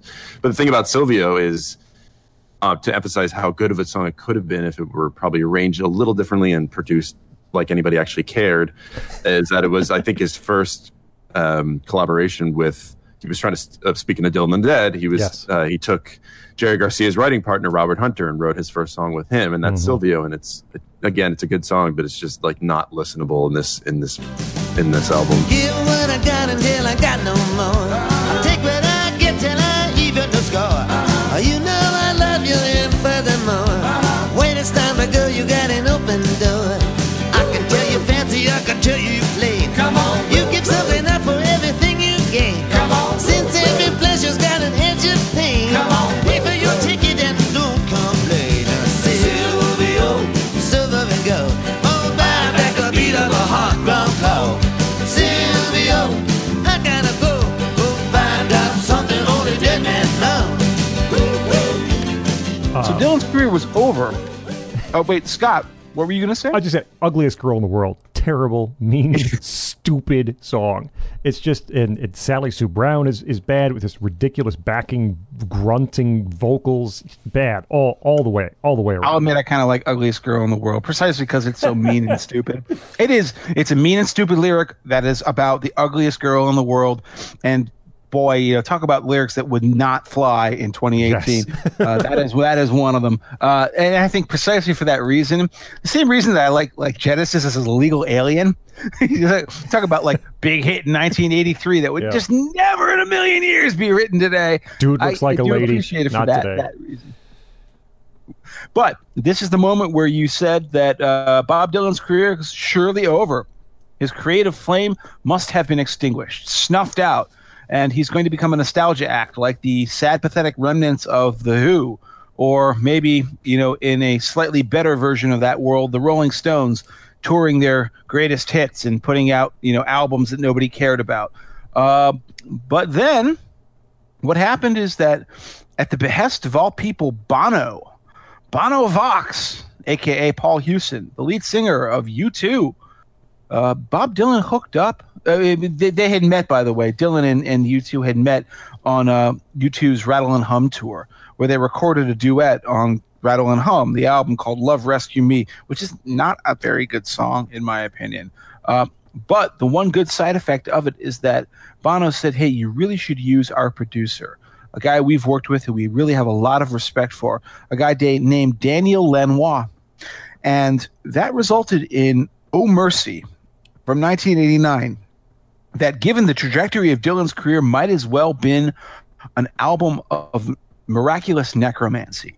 This, after years and years and years, and if you don't like the gospel era, then that might take us all the way back to, say, Desire, in terms of great Dylan music. And I disagree with you, because I think Slow Train is a great album. Mm-hmm. I think there's good stuff on a lot of those, even up to and including Infidels.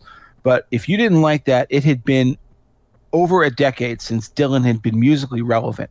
And then suddenly Oh Mercy came out, and it was like he was reborn. This is a masterpiece, a shocking I would say late period, if not for what comes later on down the line, masterpiece. And it is universally recognized as such.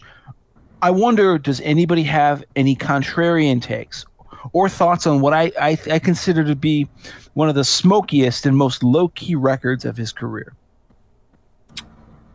I'm not a contrarian on this one. I think it's a masterpiece. I think it would be one of his three best albums if he swapped out Political World for, which I think is like the only mediocre song on this album. Every other song on this album to me is gorgeous and perfect.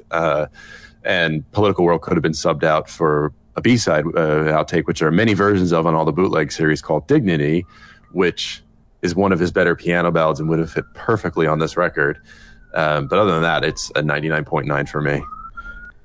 I don't think it's I would not call it a masterpiece. I do think it's very good, and certainly an unexpected return after the string of albums that preceded it. It's produced so much better. I mean, the songs just sound better than they have in years. I actually kind of like Political World. It was Anthony DeCurtis wrote.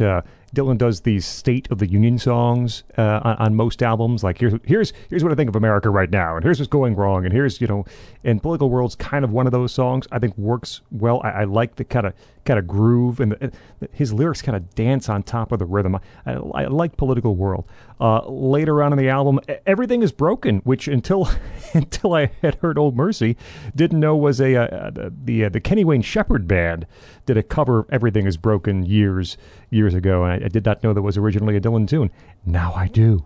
Ring Them Bells. That's lyrically an excellent song. I don't know how far you go back to find a song lyrically that's as good as Ring Them Bells on Oh Mercy. And again, I think Lanois' production is just perfect with the song. Simple piano, organ, vocals. Very, very good. Ring them bells, sweet Martha, for the poor man's son. Ring them bells so the world will know that God is one. Oh, the shepherd is asleep where the willows weep, and the mountains are filled with lost sheep. Ring them bells for the blind and the deaf. Ring them bells for all of us who are left. Ring them bells for the chosen few who will judge the many when the game is through. Ring them bells for the time that flies. The Shooting Star has a gorgeous introduction. The harmonica returns. I'm not sure it quite sustains its strength, which is why I don't call it, a magnificent return to form. But it's a real album, right? The songs pretty much fit together. It sounds like there was some care attached to it, in that this is something that perhaps Bob Dylan wanted you to hear, as opposed to a odd collection of B-sides and outtakes and rewritten songs from 6 years ago to put some product on the shelf. Judging by those standards, a complete and total success. The story of Oh Mercy for me is the story of what happens when Dylan gets matched up with a producer who has a clear vision for him and says, this is what I really see for you. This is what I'd like you to do. And he talks with him about it, and they actually work something out together.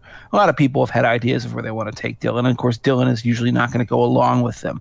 And although Dylan has sometimes had issues with Lanois, they've worked together on two major albums. This is the first of them.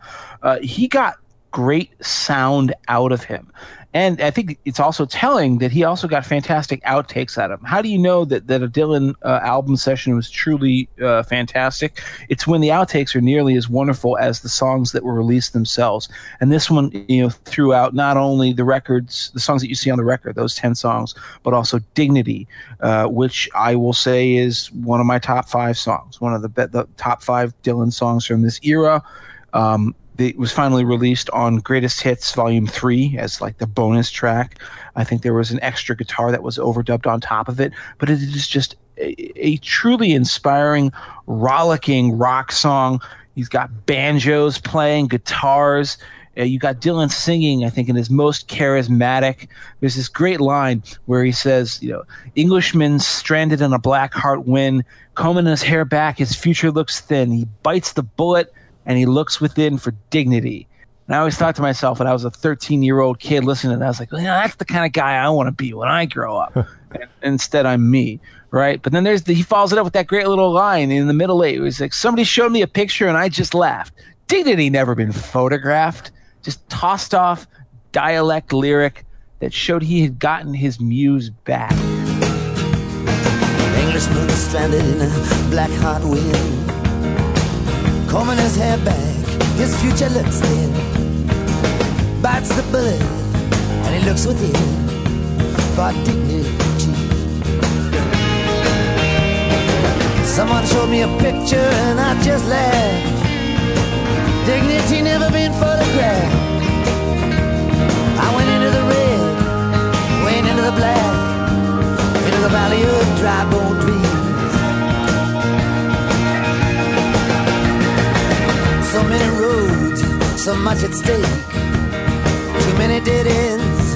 I'm at the edge of the lake. Sometimes I wonder what it's gonna take to find dignity.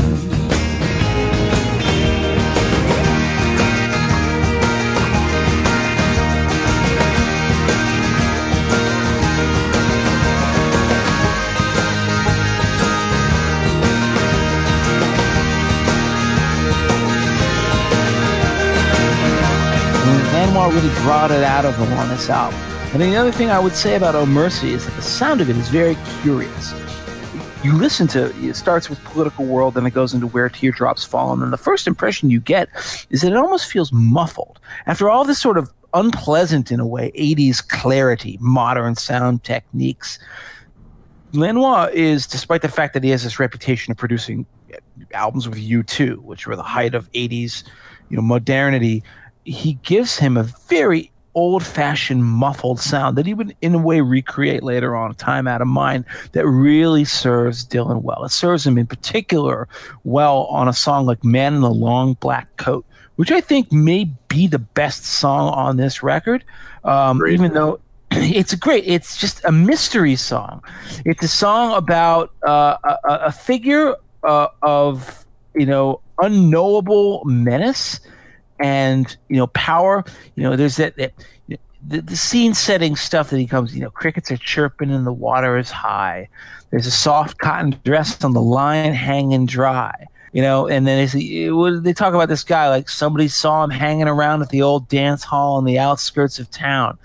There's dust on the man in the long black coat. It's just a beautiful series of images that paints a picture of a classic Dylan-esque figure, and he sings it with such menace, and it's produced with such restraint. There's smoke on the water, it's up in there since June.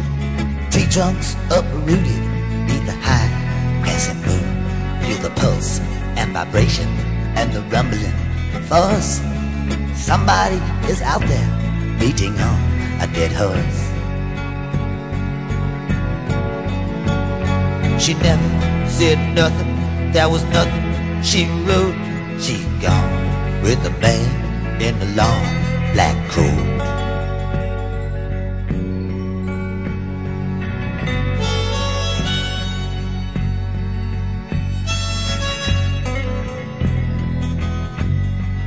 This is a very restrained album. There are no loud moments on it. There are no big rock moments on it, which may be why Dignity didn't make it, because that's too anthemic. Mm-hmm. And Series of Dreams, for that matter, is another great outtake from this that made it onto the bootleg series. Great song, too anthemic, too visionary, not what Dylan was going for on Oh Mercy. Oh Mercy was almost him in playing a character, going for a certain style, very much the way he would do later on, and with similar success on albums like Love and Theft, and on Time Out of Mind. I think it's a fantastic album, and all this makes it even that much more inexplicable that his follow-up to the stunning critical success of Oh Mercy was one of the worst albums of his career, which is Under the Red Sky, about which I can only say wiggle, wiggle, wiggle like a bowl of soup. The opening song on this album, with George frickin' Harrison playing the guitar solo, no less. Terrible song on a terrible album produced by Don Was, who's like a classic rock producer that a lot of our listeners will have been familiar with. There isn't a single thing on this album of any redeeming value except maybe Harrison's solo on Under the Red Sky and an outtake from Oh Mercy called Born in Time that was re-recorded on this album, but to, I think, much less effect than the Oh Mercy version, which you can now hear, on the bootleg series. I got nothing really good to say about Under the Red Sky, and it kind of began what ended up being mostly a lost decade again for Dylan. Yeah, and again, this is fitting the thesis we've kind of repeated throughout this period of his career. Is this is the album that is basically a supergroup, and it's a complete failure. I would say it's his worst album ever. If you don't consider Christmas in the Heart like an actual record as opposed to a novelty record, but I like that album. Right. But it has David Crosby on it, and like you said, George Harrison. You got I think Stevie Ray Vaughan was on it. Yep. You hooked up with Al Cooper again. Elton John was on it. Randy Jackson, Bruce Hornsby, who was kind of coming off Playing with the Dead a little bit, and if I remember, I thought Bono was on this too, but I don't see him listed in the personnel, but and yeah, it's just a complete failure. Like, I think I've listened to it maybe twice in my life. I tried it. I think it was the first time I hated it. The second time I was me just giving it an earnest try, and I've just since disregarded it. Wiggle Wiggle was just too much for me. You guys have hit basically everything to say about this album. This was right around just after Traveling Wilburys did well, which was an actual supergroup, and so I don't know. You figure you put a bunch of famous people on the record, it would do well. And Andrew ran down all the giant names on this album, and it turned out just terribly. In terms of why does this exist? 10,000 Men, 2x2 are both just terrible songs, especially lyrically awful songs. I'm glad you said that, because my comment was going to be like, I really hope that the second half of this album doesn't have Hidden Genius on it, because I got through the first 5 songs when I went back to listen again for our show, and I quit. I just said, no. Screw this, and I went on as good as I've been to you. There is no reason to continue, which is almost perhaps what Dylan said, because he would go from Under the Red Sky, this album of originals, to back-to-back albums of complete cover songs in the early 90s. Do you know the quote that he said at this time, which I mean felt really sad at the time? He said, like, people ask me, like, why am I not writing more songs? He's like, there used to be a time when they would come to me 3 or 4 at a time. These days they don't. I'm older and things have changed. Every now and then a song will insist on being written, but maybe I've just written enough songs for my life. Isn't that enough? Is there anything wrong with that? Which, ironically enough, you could almost have transplanted into the modern era, and it would have a much happier tinge to it, given his more recent work. Mm-hmm. But in that time, especially coming off of Under the Red Sky, and the disappointment in light of Oh Mercy, people thought, well, he's on the upswing again, and then immediately did this crater. He released these 2 albums of cover music, blues covers, old kind of murder ballads, and very obscure things. The first of these sort of was the more Catholic cover, more general set of covers, things that you might have even heard if you're a rock fan, like Sitting on Top of the World, or Arthur McBride, if you're a fan of Irish anti-recruiting songs. But says Arthur, I wouldn't be proud of your clothes, for you've only the lend of them, as I suppose. And you dare not change them one night, for if you do, you'll be flogged in the morning. And although that we're single and free, we take great delight in our own company. We have no desire strange faces to see, although that your offers are charming. It's called Good As I've Been to You. And then the second one was released immediately after it, called World Gone Wrong. They're always treated as like a pair, a couple of albums. I think they're both pretty good. I think Dylan, as an interpreter of traditional ballads, is something that dates all the way back really to his earliest years. 1961, you hear him doing this stuff before he'd written his own material. Go to the Basement tapes, and he's just whipping out tons of really obscure old songs. I like this style of his. He really likes to pick songs where lyrics speak to him and mean something to him. So he usually ends up putting some interpretive spin on them that ends up being interesting and worthwhile. But I also think that and I spent a lot of time listening to both of these for our show again. I think the second one, World Gone Wrong, is clearly the better of the two. Yes. But you've really got to have to be in a mood for, gut bucket acoustic music recorded in someone's garage with a guy who's got a voice that sounds like, a cheese grater. If you're not into that, these are not for you. I agree. World Gone Wrong, I think, is way better. And for me, it is. A lot of people think of when Bob first came on the Greenwich Village folk scene, he was trying to emulate, Woody Guthrie and hobo folk artist. And I think in the movie that was made about him by Todd Haynes, I'm drawing a blank on the name all of a sudden, even though I'm not there. There's one character that is supposed to be a stand-in for Dylan, which is a young black boy hopping trains and pretending to be Woody Guthrie. And that's like the early Dylan, who he wanted to sound like. He wanted to sound like Woody. This is his Blind Willie McTell album. This is his Sonny Boy Williamson. This is just a dirty folk blues. It's him playing the blues because he never really, his blues were always kind of ironic in the 60s, and this is just a straight up blues record. It's like Bob Dylan goes lead belly. And it's superb, and it's really dark. Blood in My Eyes is such a great traditional. She looked at me, began to smile.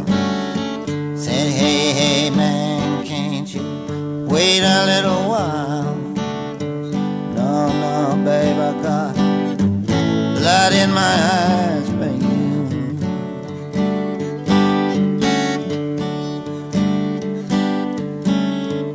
No, babe, I got blood in my eyes for you.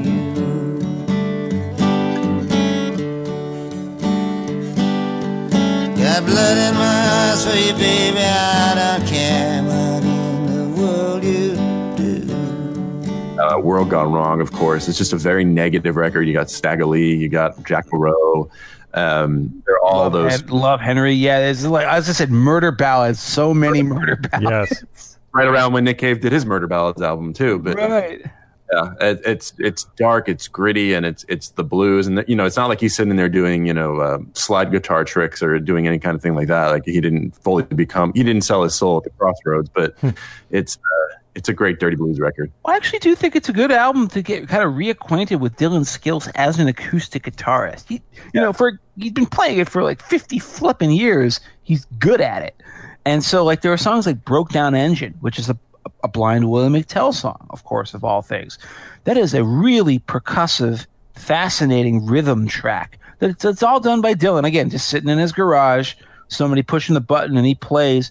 That is a really impressive acoustic guitar performance. We forget about the fact that Bob Dylan, before he was Bob Dylan, capital B, capital D, could play a pretty mean blues riff and a pretty mean blues song, which is how he was able to even get known in the first place. Yeah, and again, agreed. World Gone Wrong's the better of these two records. The songs are a little more of a unit thematically. I think the performance is a little better on World Gone Wrong too. Andrew mentioned, the title track and Blood of My Eyes, Ragged and Dirty is a good one, and even Lone Pilgrim, which I think is the last song on the album, is a little calmer, a little more serene, but it ends on that note. I like that quite a bit. But then again, it's hard to get incredibly excited about two batches of songs, 2 albums worth of material, in which Dylan did not play any role in actually writing the songs. Arranging, yeah, but not writing. But that would come. It would come. But in the meantime, The rest of the 90s are just kind of a wash. He has the 30th anniversary concert in 1992. I don't know. It's a fun little tribute album. MTV Unplugged, a live album that you never need to hear. First of all, it's not unplugged, so I don't know why they even bother to call it that anymore. And I don't think they wanted to call it MTV. They don't play music anymore. Right. Well, there you go. Yeah, and MTV doesn't play music anymore either. Right. I don't think it's a particularly distinguished live album. And he released Greatest Hits Volume 3, which is actually notable because it does include Dignity, which I love so much. The Bootleg series came out around this time, which I think was the really big news-making item in his career, that first Volume 1 to 3 set. So everyone just kind of thought that Dylan was sort of fading into obscurity. And that, an amazing career, one of the greatest singer-songwriters in the history of popular music. But his race was run. He was washed up, basically. And there's no shame in that because there's always a sell-by date for artists. You usually have only a certain amount of genius in you, and then you're done. And that's fine. There's nothing wrong with growing old. We shouldn't stigmatize the fact that you can't always be great forever. There isn't a single artist we have ever covered on Political Beats who could just keep going on and on until eternity, until the day they died, unless they died young. And then Bob Dylan put out Time Out of Mind and put the lie to all of that, shocking the world, shocking me, shocking you, shocking everybody, with an album that was, I consider to this day, inaugurated the single greatest late career artistic revival of any artist in popular music. The only other one that even comes close might be Neil Young with Freedom, coming at the end of the 80s after that long fallow period and the rest of that decade. But this is so much more powerful than that.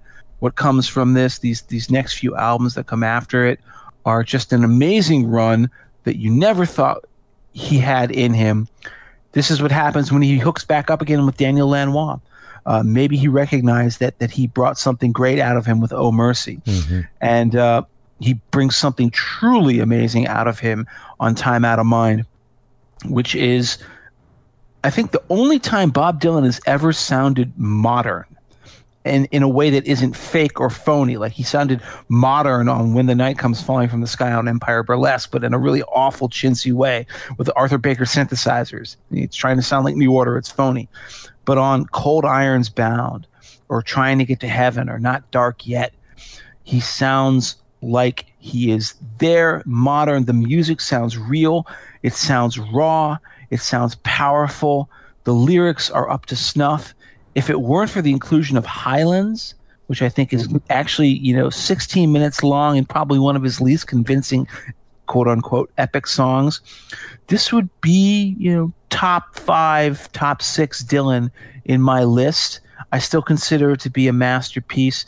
And I will also say this, that in my mind, this is the album. If David Lynch could make an album that came out of his head for soundtrack music, this would be that album. This sounds like a David Lynch movie set to music.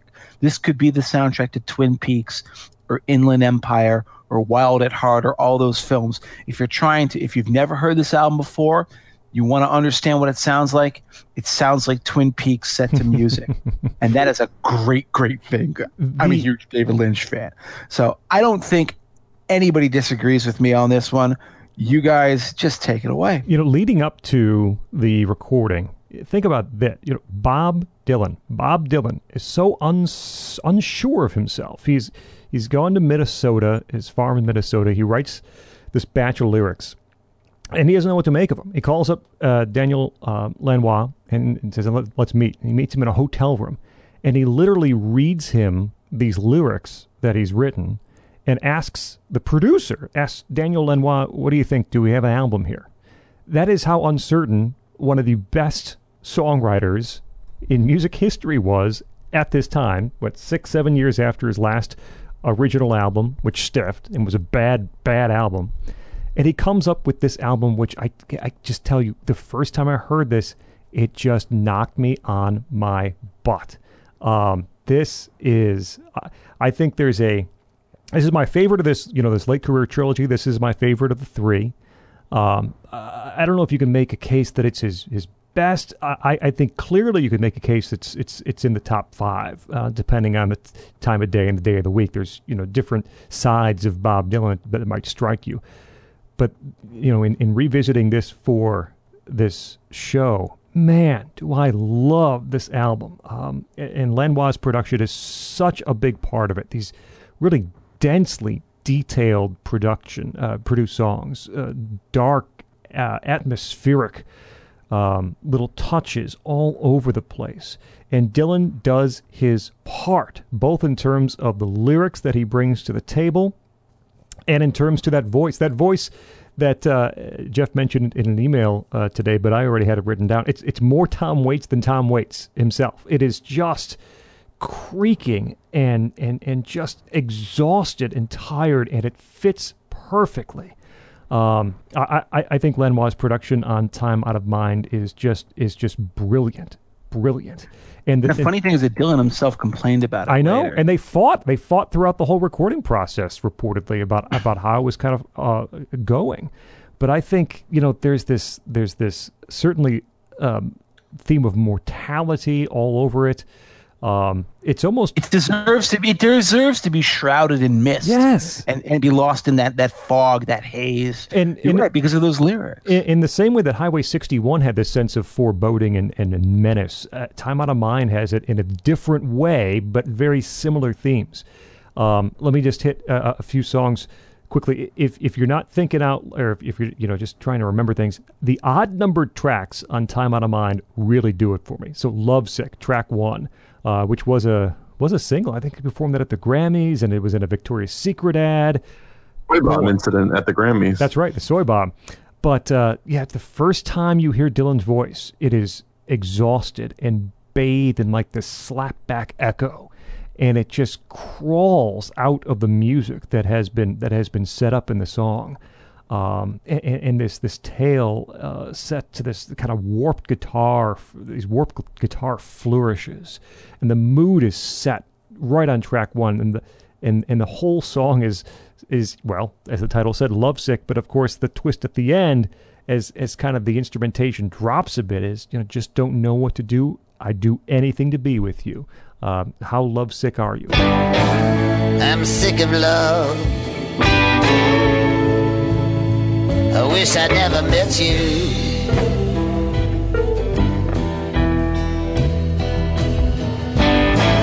I'm sick of love. I'm trying to forget you.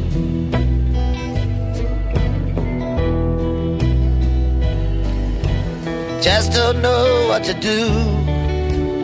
I'd give anything to be with you.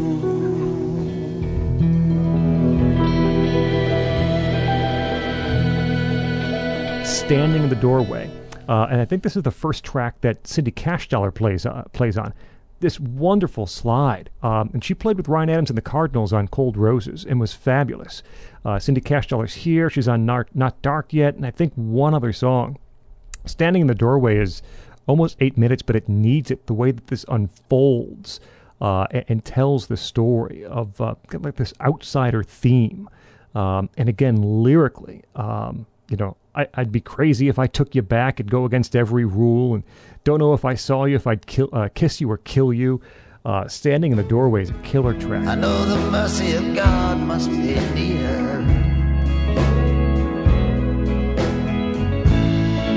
I've been riding a midnight train. Got ice water in my veins.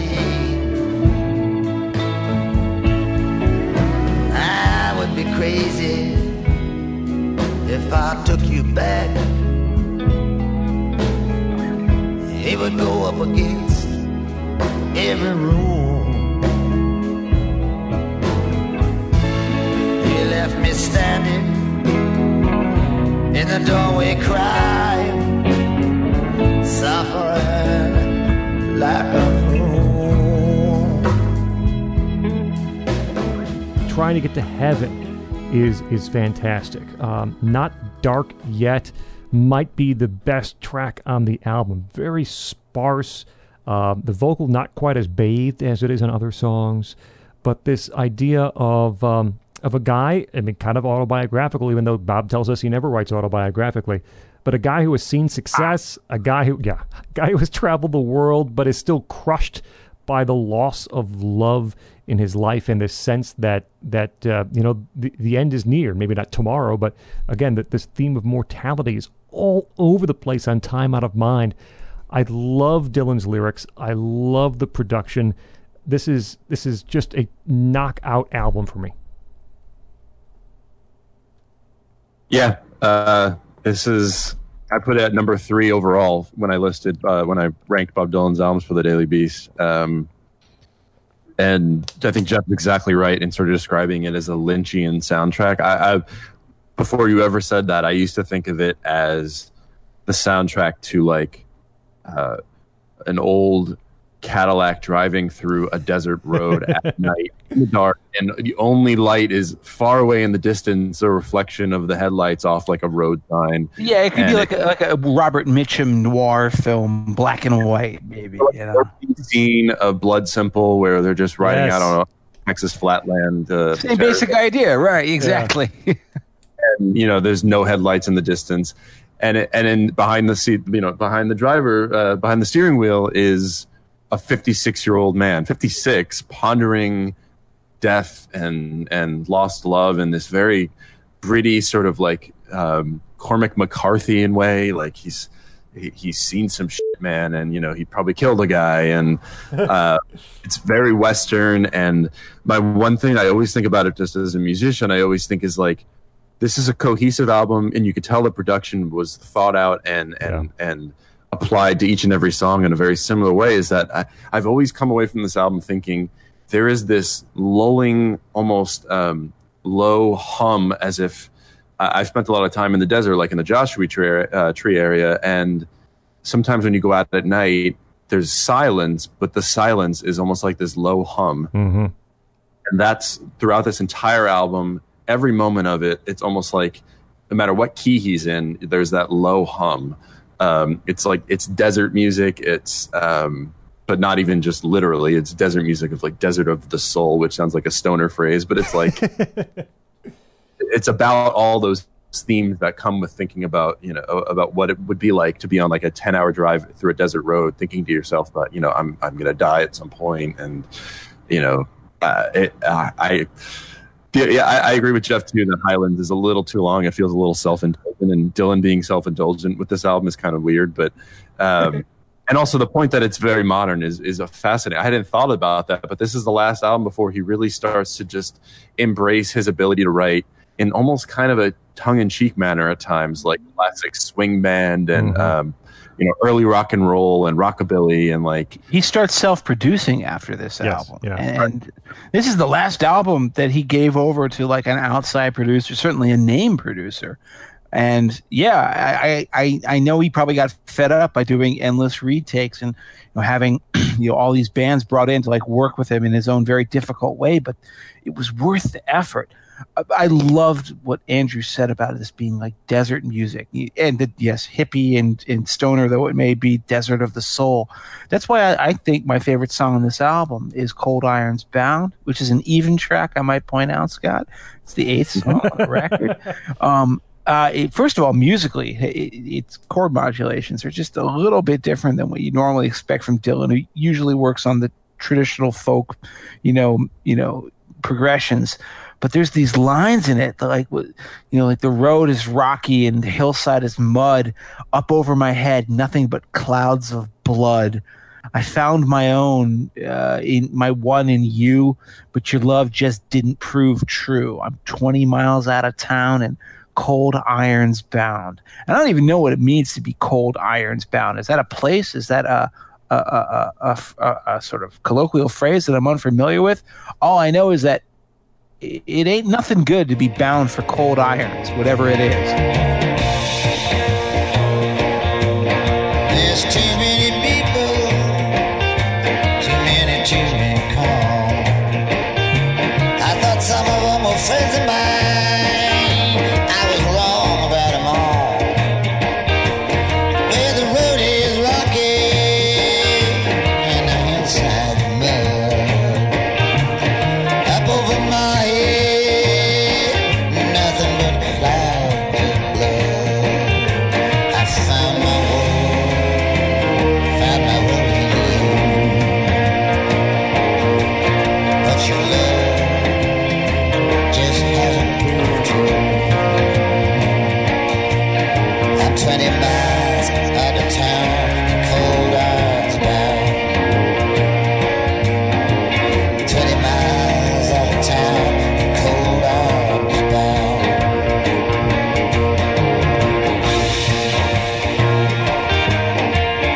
you are going to a dark place. This is like Lost Highway music. This is Lynch music. This is very dark music, but is utterly compelling for all of that. And I remember being a kid, and I was a big Dylan fan at this point. So it would have been 97. I was 16 years old, and I remember hearing that he had like a near-death experience. I think it was like histoplasmosis or something like that. He inhaled like bad air coming off of the river of his house, and he got like a lung infection that went to his heart, and he almost died. And then like 2 months later, this album comes out. And of course, I'm thinking to myself, well, this clearly had to have been inspired by his near-death experience. It wasn't. It was in the can long before that. But you can't understand. Maybe you can if you were there. I don't know how old Andrew was. But after all these years, being a big Dylan fan and just sort of accepting the fact that he's not doing anything relevant now. It's over. That's fine. The Beatles had to break up too. Then all of a sudden, here comes Time Out of Mind. Oh, wow, the critics are saying this is a really good album. You pick it up. You finally buy it. You put it in, and you hear music like this. I was not prepared for this. This is one of those moments that, again, this is just what I treasure about music. This is why I do this show, is because it just braced me. It gave me shivers. It made me realize there was more than what I had expected. It threw a curveball that ended up hitting me straight in the heart. That's why Time Out of Mind is one of my favorite albums that Bob Dylan has ever done. It's why, even though people are going to say that like Love and Theft may be more accomplished, that there are songs like Highlands, for example, that aren't as good on this one. This is the one that sticks in my heart. This is the one that, again, inaugurated the most unlikely late career renaissance of any artist of the rock era. I can't say enough good things about it. And, of course, that brings us to Love and Theft. And so the question, I guess, is a lot of people, maybe even critical consensus, hold that Love and Theft is even better than Time Out of Mind. I know, Andrew, you're not going to agree with that. How about you, Scott? What do you think? I don't agree with it. I think Time Out of Mind is the best, again, of this late career trilogy. They're companion albums, but they're very different. And, Dylan produced this one himself. It's much freer and looser. It's a lot of what Time Out of Mind is not. And yet the songwriting still is at a level that we had not seen in years and years. But the playing is free and loose. This is a band that he had been touring with for quite a long time by this point. They are very familiar. They are very competent. I think even Dylan remarked at some point, this is perhaps doing Love and Theft the least amount of studio teaching he had to do with people playing on the album. He didn't have to say, play a little less here or bend this note there. They really understood each other. And it is a fantastic album. I'm not trying to slight Love and Theft by saying it's not quite as good in my mind as Time Out of Mind. Love and Theft is really great. And I think Mississippi, which is the second track on the album, doesn't get a whole lot better than Mississippi from Bob Dylan. I mean, this is a knockout song. Sheryl Crow did a cover of it, I think, on the Globe sessions. And then Dylan himself did it on Love and Theft. This is fantastic. A rock-solid rhythm section through this song. There's a mandolin. There's ascending guitar chords through the chorus. And some of the lyrics, man, are just, walking through the leaves, falling from the trees, feeling like a stranger nobody sees. So many things that we will never undo. I know you're sorry. I'm sorry, too. Mississippi is a fantastic song. So many things that we never will undo. I know you're sorry. I'm sorry, too. Some people will offer you their hand and some won't. Last night I knew you, tonight I don't. I need something strong to distract my mind. I'm gonna look at you till my eyes go blind. Well, I got here following the Southern Star. Lonesome Day Blues. There's not a lot of truly up-tempo numbers on Time Out of Mind. If you're, again, trying to score a David Lynch film, you wouldn't have a whole lot of up-tempo blues, perhaps. But this album does have a couple of those. Lonesome Day Blues is pretty much a straight blues song. and one of his most ravaged and growled out vocals, and a great riff on Lonesome Day Blues. On the blues topic, Cry a While, late on the album, I love it because you expect it to do one thing and then it does something else. You expect this kind of straight, almost, kind of straight 12-bar blues kind of song, and the tempo shifts back and forth between verse and chorus. I like what he did with that quite a bit. High Water is a high point. Larry Campbell's banjo, so good on High Water. And the vocal delivery and vocal phrasing on High Water, and then we talked about this last episode, the way Dylan kind of twists and turns these phrases to kind of fit the melody. The way he does that on High Water is fantastic. So, I mean, Love and Theft it's a very different album, and yet in terms of quality, it's very similar to Time Out of Mind, but I will always have Time Out of Mind a little higher because it is unlike anything else in the catalog, and to me is such a cohesive unit of an album. But Love and Theft is also fantastic. Yeah, and a friend of mine in the not in journalism, in the music business, told me that this album, as people would know if they've looked it up, but this album came out on 9/11. Yep. And my friend who was talking about this album with me was saying that it really, to him, is like the 9/11 recovery album, and he knows a lot of other Dylan fans who think that because it cemented that Dylan is back, and it was something to hold on to when things seemed to be collapsing, and it was a joyous record. I mean, it's him making. As I kind of hinted when we were talking about Time Out of Mind, where he was going to start embarking on this journey of sort of making Tin Pan Alley music with a lot of brushed drums and a lot of throwbacks to pre-rock songwriters and early rockabilly before it got its like street gang edge. And this is that record. It's swampy, and it feels retro, which probably is why it's not as cool, I think, as Time Out of Mind. It's has its sort of corny throwback to even my grandmother would love this album, which is not a bad thing. And I would with my grandmother. High Water is the song that's closest to a Time Out of Mind tonally, and also it's just, he plays it live all the time now, and to me it defines how, if people malign his later live period because he sounds like a frog on stage, but Charlie, the performances of High Water live are just, to me, it shows that he's just this tight blues band, and his growl works perfectly for the era. And you're Cry a While and Lonesome Day Blues are the other highlights. And Mississippi, oddly enough, which is also one of the triumphs in this album, Rolling Stone gave it an obligatory nod, I guess, because they had to include something from the man, Bob Dylan himself, on their list of the 200, I think it was, or 100 greatest songs of the 21st century so far. So he was sandwiched, I think, between a Jay-Z and Beyonce song and a P.D. Sound System song. It was and there's Bob Dylan's Mississippi at number 31. It was I think he was ranked higher than Arcade Fire's Wake Up. Most people who were reading the list probably have not heard Mississippi, but yeah, I mean, I would have given it to a different song in this album, to be honest. I would have given it to High Water. High water rising 6 inches above my head, coffins dropping in the street like balloons made out of lead.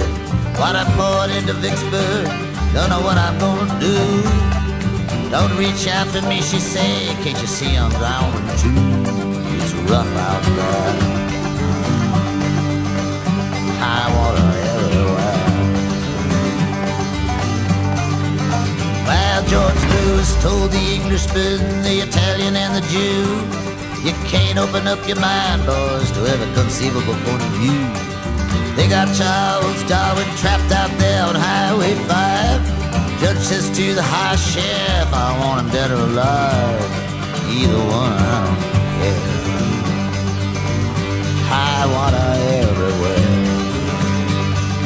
But yeah, it definitely, I don't see why critics would have thought it's better, because it's, like I said, to me, the thing that knocks it down is that it has a little bit too much of that kind of throwback to swing bands and Tin Pan Alley-ness that doesn't quite work in an ironic way where Tom Waits Tin Pan Alley songs. But it's a fun record top to bottom. It may feel a little long at times because Dylan at this point in his career just tends to do 6-7 minute long songs, but I think it's fantastic and it's a great follow up to Time Out of Mind. I think people may have rated it higher because he's more chipper, and people like a happy guy. People like an upbeat thing, even though some of these songs are, as you guys have all said, are dark. High Water. It's his version of what's that old Johnny Cash song? Was it 5 Feet High and Rising? There's a whole kind of like history of flood songs. You, of course, all coming from like the Delta and from the South, like where people really just died in big, massive floods. It's not something that we have to worry about these days, at least where I'm located. But it's a great song. Floater is a great song. I think Summer Days is kind of the classic example of that. It's a Tin Pan Alley song. It's kind of a bluesy thing. It's got the sort of brushy drums. But God, it's just so darn chipper that how can you dislike it? I got 8 carburetors, boys, I'm using them all. Well, I got 8 carburetors and boys, I'm using them all. I'm short on gas, my motor's starting to stall. My dogs are barking, there must be someone around. My dogs are barking, there must be someone around. I got my hammer ringing pretty, baby, but the nails ain't going down. You got something to say, speaker, hold your peace. Well, you got something to say, speak now or hold your peace. If it's information you want, you can get it from the police. But the one on this, Mississippi made the that Rolling Stone list. I ironically vastly prefer all 3 alternate versions of Mississippi from the Time Out of Mind sessions that made it onto the Bootleg Series, Volume 8, Telltale Signs. It's a great song. I think this version of it is a little bit too straightforward, if anything. The song on Love and Theft that just has stayed with me forever is Sugar Baby. It's the last song on this record, which has one of the most haunting choruses of his career. It's set to, this guitar and this quiet accordion that plays in the background. Very uncharacteristic instrument for Dylan. But as that line where he says, "Sugar baby, get on down the line. You ain't got no brains anyhow. You went years without me. You might as well keep going now." And it's just, again, it's sort of like the older kind of like, no longer able to take the time to summarize it because he's lived too long and he's seen too much version of Idiot Wind. Almost kind of coming right back around full circle to Don't Think Twice, It's All Right. You just wasted my precious time, so don't think twice, it's all right. I love that song. It's the slow ballad on the album that concludes the record. It's just a masterpiece. And I think it's better than any single song on Modern Times, which sort of completes this latter trilogy. That is Modern Times from 2006, so 4 more years later. This is, again, I will say, a great album. I can name like half of the songs on this record I like. I love his version of Rollin' and Tumblin', which is an old blues standard. He plays it for 6 minutes. You'd think that would be too long, but no, it works. I love Someday Baby. I love Nettie Moore, but the one that I really like is the final track on that. That's Ain't Talkin'. That's the one on Modern Times that stands out for me. But I want to know if you guys think that Modern Times is a letdown from those first 2 albums or if it keeps the par. I always saw it as standing on its own. I never considered it a trilogy, even though I know people consider it a trilogy. I've always seen Modern Times because it came 5 years later as distinctly different. And it might be because of my age at the time. And so I was sort of, it was the first album that came out when I was truly, absolutely in love with Bob Dylan. And so for me, it had that sort of special place. And I know make fun of Thunder on the Mountain having the shout out to Alicia Keys, but I think Thunder on the Mountain is such a fantastic like rockabilly. This is a rockabilly album, and best exemplified by how there's an even better version of the opening track, Thunder on the Mountain, done by Wanda Jackson with Jack White on guitar and producing it, and it's just absolutely ass kicking.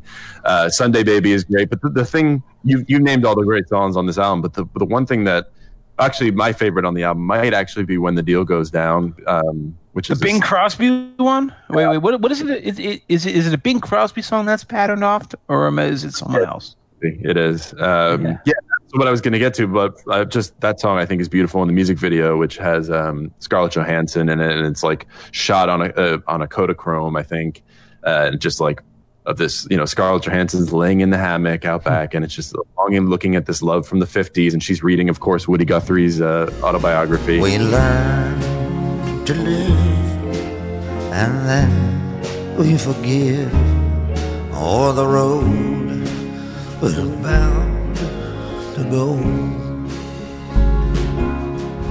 More frailer than the flowers, these precious hours that keep us so tightly bound. You come to my eyes like a vision from the skies, and I'll be with you when the deal goes down.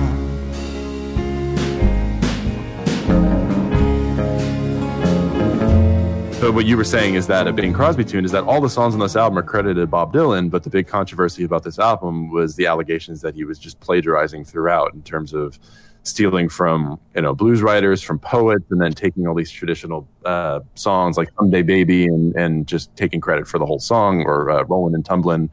And I don't know if taking basically lifting the Bing Crosby melody and making his own song out of it. And I'm not sure that I think it's a big deal, because it's a total bunch of bunk. I mean, the people who made this allegation and thought it was some sort of big revelation clearly know nothing about the folk tradition, because if they did, they'd go back and listen to flippin' Freewheelin', or The Times They Are Changing, and they'd realize that all those songs, the melodies of all those songs, are taken from the folk tradition. We pointed this out. Remember, you pointed out that what Restless Farewell is from, what was it, the Brothers. You're right, and then I think With God on Our Side is basically Patriot Games, that old Irish anthem. Blowing in the Wind is No More Auction Block, repurposed. This is not Bob Dylan being a plagiarist. This is Bob Dylan doing what Bob Dylan has done for 50 flipping years. Right. I never understood the plagiarism allegations here. I always felt like a ginned up phony controversy. They made it about love and theft too, because I think Love and Theft was also the name of a Japanese poet's most famous work, and there was similarities, and like in very Dylan-esque and Dylan fan-esque ways, people were combing through the lyrics to find similarities to the Japanese lyrics, probably going through Dylan's trash to find. I'm rolling my eyes and making that jack-off motion with my hand right now. I mean, it's ridiculous. It's ridiculous. And that's why we don't have a video feed. Yeah. Grateful that this is audio only as a podcast. You could get to that. I think Modern Times stands pretty tall and close to Love and Theft. To me, there's a little bit more lightheartedness to the songs on Modern Times than on Love and Theft. There are a couple of ones, like Rollin' and Tumblin', which is not one that he wrote, but it sounds a little off still to hear Bob Dylan, sing "Some young lazy slut has charmed away my brains." It's still kind of an odd line to hear Bob Dylan deliver. I do like the song, pretty blunt in the lyrics, as you can hear. Working Man Blues #2 is one that I like a lot from this album. The title of the album is Modern Times. The song is sort of looking for a time when things were simpler and easier, and but it's uplifting at the end, which we don't always get. I got a brand new suit, brand new wife, and I can live on rice and beans. There's a little bit of an uplifting note at the end of the song. Now I'm down on my luck and I'm black and blue, gonna give you another chance. I'm all alone, I'm expecting you to lead me off in a cheerful dance. I got a brand new suit and a brand new wife, I can live on rice and beans. Some people never work a day in their life, don't know what work even means. Well, meet me at the bottom, don't lag behind, bring me my boots and shoes. You can hang back or fight your best on the front line. Sing a little bit of these working man blues.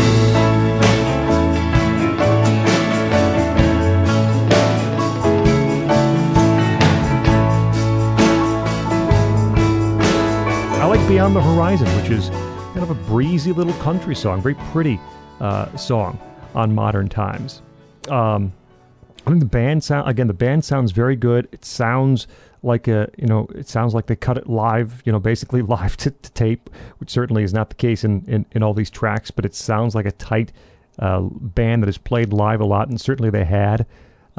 It's a fine album. I think it's a little lesser than Love and Theft, and of course I think it's certainly significantly lesser than Time Out of Mind. So the last two original albums of music in Dylan's career to date, and who knows? I know, Andrew, you told me that, you've talked with people, who know Bob, and nobody's really sure if he's ever going to get around to write an album of original material again at this point, because he seems to have settled into this, like, I'm going to cover Frank Sinatra songs groove. But the last two albums that he did original music on are Together Through Life and Tempest. And I will say this, and I know it's probably not appropriate to treat them as a pairing, as a group. I'm not a big fan of either one of them. I know that Andrew likes at least parts of both records. I think there's one song on these two records that really jumps out at me, and that's Pay in Blood off of Tempest. That's, I guess to date, the last truly great original song that Bob Dylan has ever written. And again, when I identify a great Dylan song, I don't just go by the lyrics, because Bob Dylan is always capable of writing a great lyric. He has an ear and an eye for a poetic meter. It's the music that matters. This is a musically compelling song. So when I hear him sing something like, sooner or later you're going to make your mistake, I'm going to put you in a chain that you'll never break. This is, ugly sounding lyrics, but legs and arms and body and bone, I pay in blood, but not my own. It sounds almost like a weird corpse grindery kind of a song. But man, the music is compelling. Someone must have slipped a drug in your wine. You gumped it down and you crossed the line. Man can't live by bread alone. I'm paying blood, but not my own.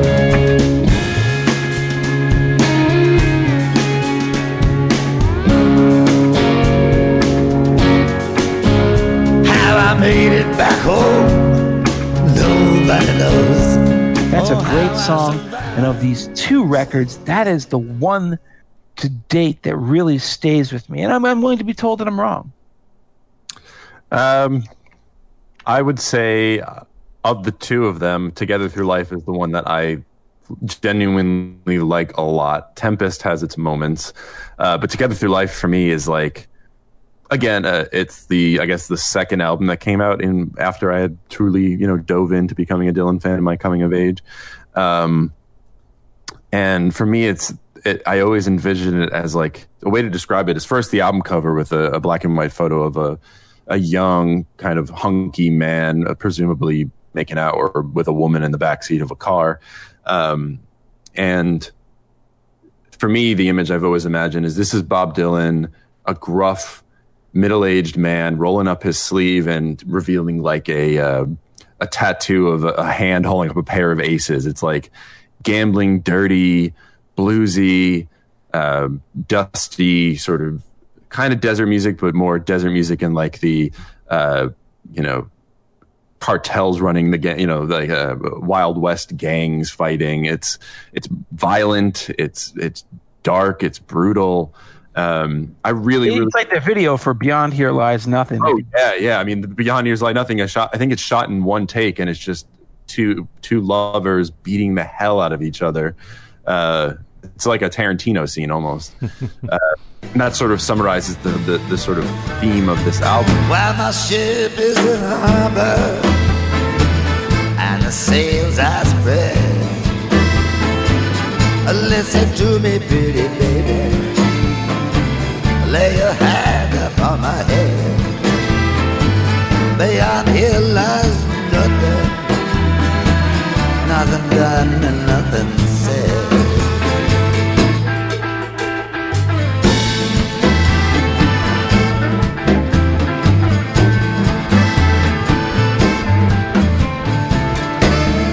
I really love Together Through Life, but the only song for me and what really takes it down a lot of notches is the penultimate song on the album. Oh, no, it's not the penultimate.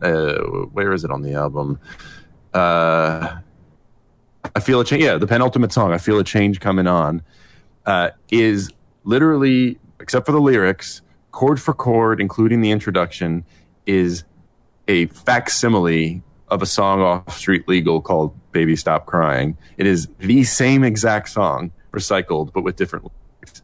And when I first heard that song, I was so pissed off. The folk tradition, recycling, et cetera, and you're sitting here writing with Robert Hunter, a whole album of songs with Robert Hunter, who's Jerry Garcia's co-writer, and the lyrics are, great. And then you just come to this sort of cheesy, hopeful song that would have been fine if it was a different chord progression, but it's literally just a rewrite of an old song, and not even like in the folk tradition of recycling things for newer purposes. It's just nothing changes at all. The introduction is literally the same. It gets me so riled up because it ruins for me a lot of what could have been like a fantastic album. And then Tempest, I think, is great, and it kind of continues the that rambling, gambling Bob Dylan image in my head of even though he doesn't look like that, but like a 5 o'clock shadow and slick back hair. And keeps a pocket knife, keeps the switchblade in his pocket. But I think this album suffers. Pain Blood, you're right, by the way, is a highlight for this album. But it suffers from Dylan getting a little self-indulgent, I think, because the song lengths, he's, like I said earlier, a lot of the songs in the later period Dylan are all long. But there's the 13, I think it's a 14-minute song about the Titanic sinking. I don't like it at all. Tempest. It's the title track on the album. Yeah, and then there's the 7.5 minute song about John Lennon, which is actually not a terrible song. Roll On John, it's called. Tempest, I like some of the lyrics in the song, but I'm not going to sit for 14 minutes to watch the movie Titanic, and I'm not going to watch the movie Titanic because I'm not going to spend 3 hours. Well, by the way, my thought about Tempest is this. I think that is sort of the reductio ad absurdum of Dylan's gut bucket rasp voice, where he eats like he literally sounds like a cat vomiting up its own intestines. And you thought, well, okay, maybe this is hey, people age and voices deteriorate, and this is the end of the line for him. But then he starts doing these freaking Frank Sinatra covers and crooning, and you realize that it was just an imposture all along. That this is an affect. Just like, his original Woody Guthrie voice was an affect. His country voice was an affect. He didn't have to sing like this if he didn't want to. He could sing like the way he sings on Fallen Angels or Triplicate or anything like that. And I just was stunned because I listened to Tempest, and that was the moment. This was like, was it 2011, 2012? And I was like, oh man, even for me, this is a bit much to take. And then 2 years later, he's singing Sinatra tunes, and I'm like, what the hell is going on with this? Yeah. I was stunned to find out that there's always a mask. You just remember you talked, Andrew, about Bob Dylan wearing whiteface on the Rolling Thunder tour in our last episode. He's always wearing whiteface.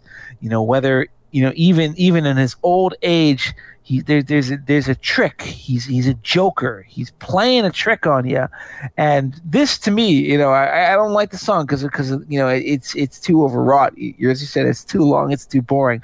But it was just such a stunning revelation to find out that even now he doesn't have to sing like that. He can sound like a completely normal person if he wants to. What a shock it was. Yeah, Scott, I have not actually heard these most recent albums, so I have to lay out on this one. You don't want to talk about his new career as a coverer, a traditional crooner of the Great American Songbook? Look, if I want that, I'm going for Rod Stewart, okay? Well, I mean, here's the thing. You would have thought... Oh, by the way, before we get to that, I want to point out Bob Dylan, we talk about perverse Bob Dylan moves. He's had several in his career. We've covered them all during these 3 episodes.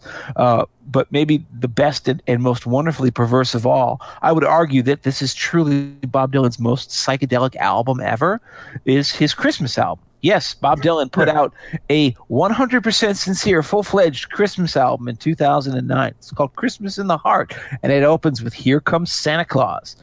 Right down Santa Claus Way, and it ends with "Oh Little Town of Bethlehem."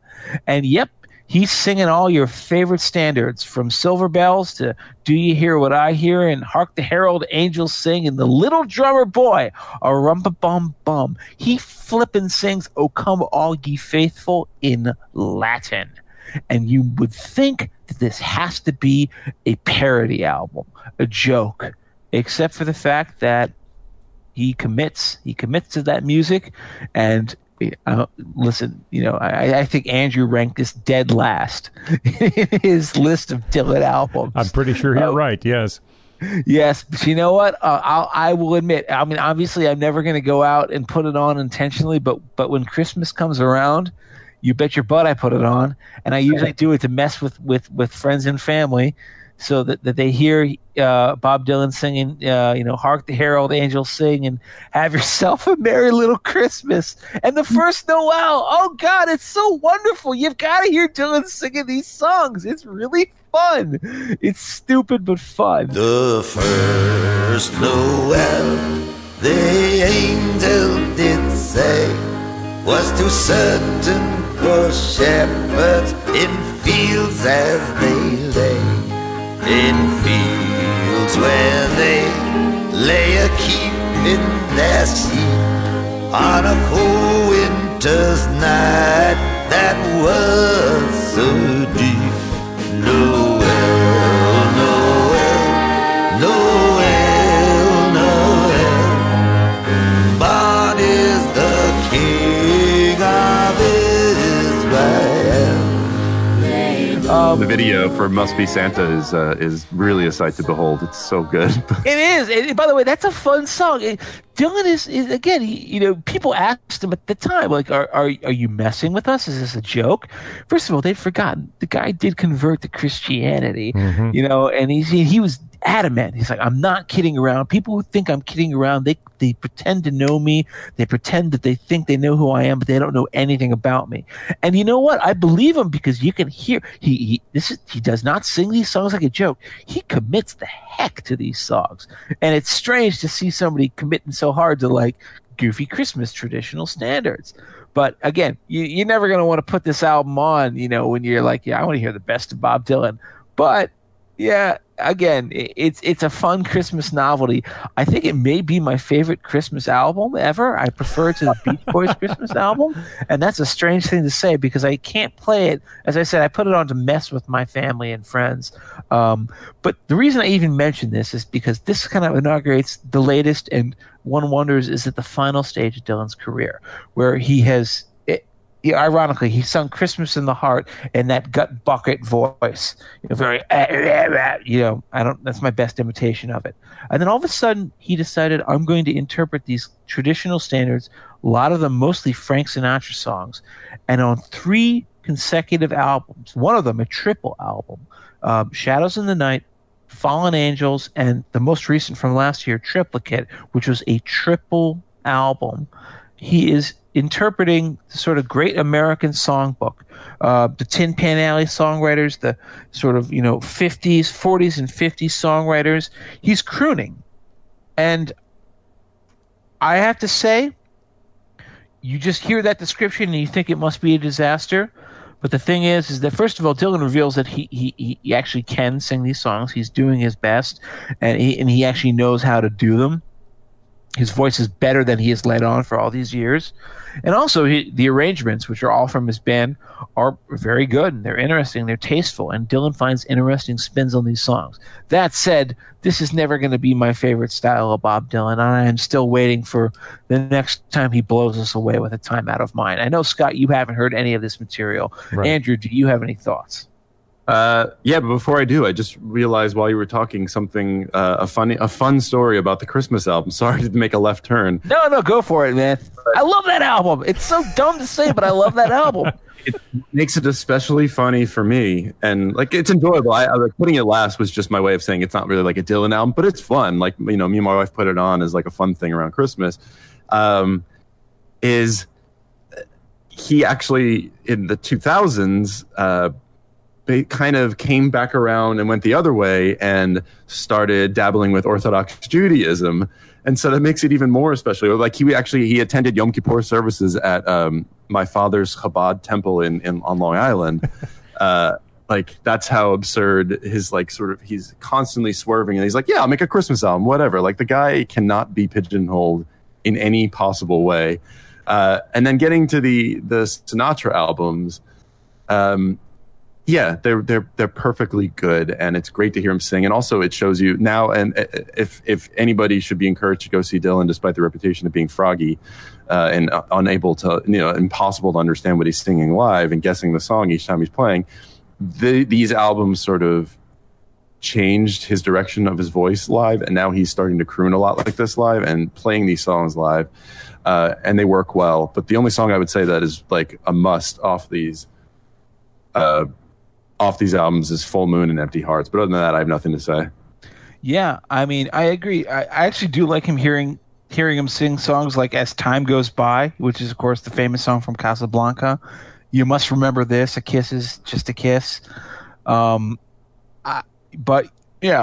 it's just bizarre. If you had thought, that Bob Dylan, A Hard Rain Is Gonna Fall, was going to end up by singing These Foolish Things or Stardust, guess again, my friend. And this brings us today to the end of Bob Dylan's career. We made it. I can't believe that we did it. It only took us 3 episodes.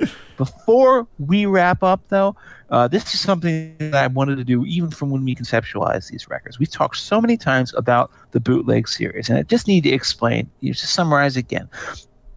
Bob Dylan's unreleased career is almost as famous as his released career, particularly to fans. And the record label eventually began to take advantage of that. They realized there was gold in them there hills. And they started releasing, beginning in 1991, a whole series of vault albums, beginning with the first release, which is the Bootleg Series Volumes 1 through 3. We've talked about songs from this record constantly throughout this 3-episode show. We love this album. In fact, when we talk about the Bootleg Series, there's really almost no point in mentioning this one. It is a trawl of sort of his greatest unreleased hits from 1961 to 1991. Everybody must own it. If you're even mildly interested in Dylan, you must own that 3 CD boxed set. It's probably one of the most essential releases in his career. The only reason it isn't going to make it onto any of our lists, I suspect, is because it's not an album, it's a retrospective. But then after that, they went on to release a whole new series of archival releases, beginning with the Bootleg Series Volume 4, all the way up to now we're at number 13. There's a bunch of these. Number 4 is his live 1966 concert, the famous Judas concert from his tour with the band. Number 5 is the Rolling Thunder tour. Number 6 is, this is the danger of trying to recall it off the top of your head. I think number 6 is, it's his 1964 acoustic concert at Philharmonic Hall. Number 7 is the soundtrack to the Martin Scorsese documentary, No Direction Home. Number 8 is his sort of from Oh Mercy to modern times, Telltale Signs, unreleased material. Number 9 is Whitmark demos. It's these recording demos that he recorded in the early 60s. Number 10 is a record that we talked about a lot here, which is another self-portrait, sort of a recasting and a reevaluation of that most hated era of Dylan's early career, from Nashville Skyline to New Morning. Number 11 is the one that everybody had been waiting for forever, the Complete Basement Tapes. Number 12 is another one that people have been waiting for forever, which is every single damn thing he released from 1965 to 1966, bringing it all back home, all the way through Blonde on Blonde, all of that material. And then finally, at least bringing it up to the present day, the most recent release is Trouble No More, the Bootleg Series Volume 13, and that's his gospel era stuff. Almost entirely live material with a few studio outtakes, basically revealing how powerful he was during that era. We covered that earlier. Since Scott is not really a train spotting expert on this, and Andrew and I clearly are. We've literally exchanged copies of this material with one another, via email for the last 3 years. I wanted to have a brief discussion about which of these meant the most to us and which we would recommend to people who aren't really familiar with the bootleg experience when it comes to Dylan. Yeah, I would say the most essential ones are obviously volumes 1 through 3. That's the one everybody has to own. But then the 66 concert, Royal Albert Hall, the Judas concert. I mean, that's like the document of that era. That is those songs at their peak with the band backing him. I think Levon Helm wasn't playing that night though. Telltale Signs, I think, is great. That's where you can find Dignity, and I think 2 versions of it. There's a piano version too. I'm not sure if it's on that one or if it was released on one of his many compilations. And then Another Self-Portrait is, I think, my favorite of all of them. It's just unbelievable how many great songs were written during that period and then completely disregarded, and instead he released a portrait. The Basement Tape, obviously. And I agree with the thing about Trouble No More being like, the live period, the gospel period, was arguably one of his better live periods.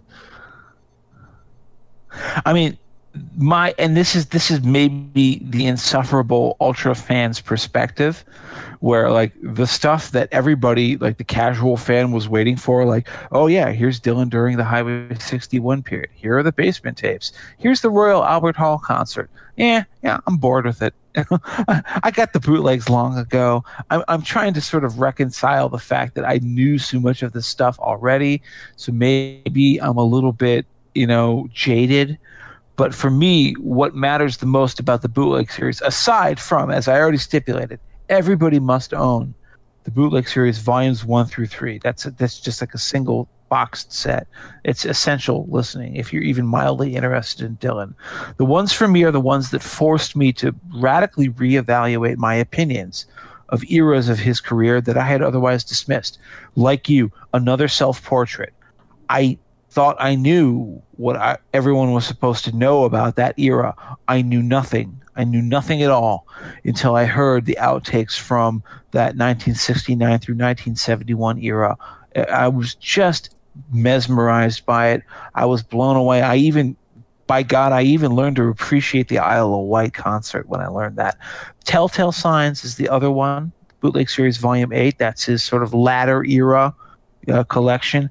I feel like you've got to hear the albums from Oh Mercy to Time Out of Mind to Love and Theft and Modern Times.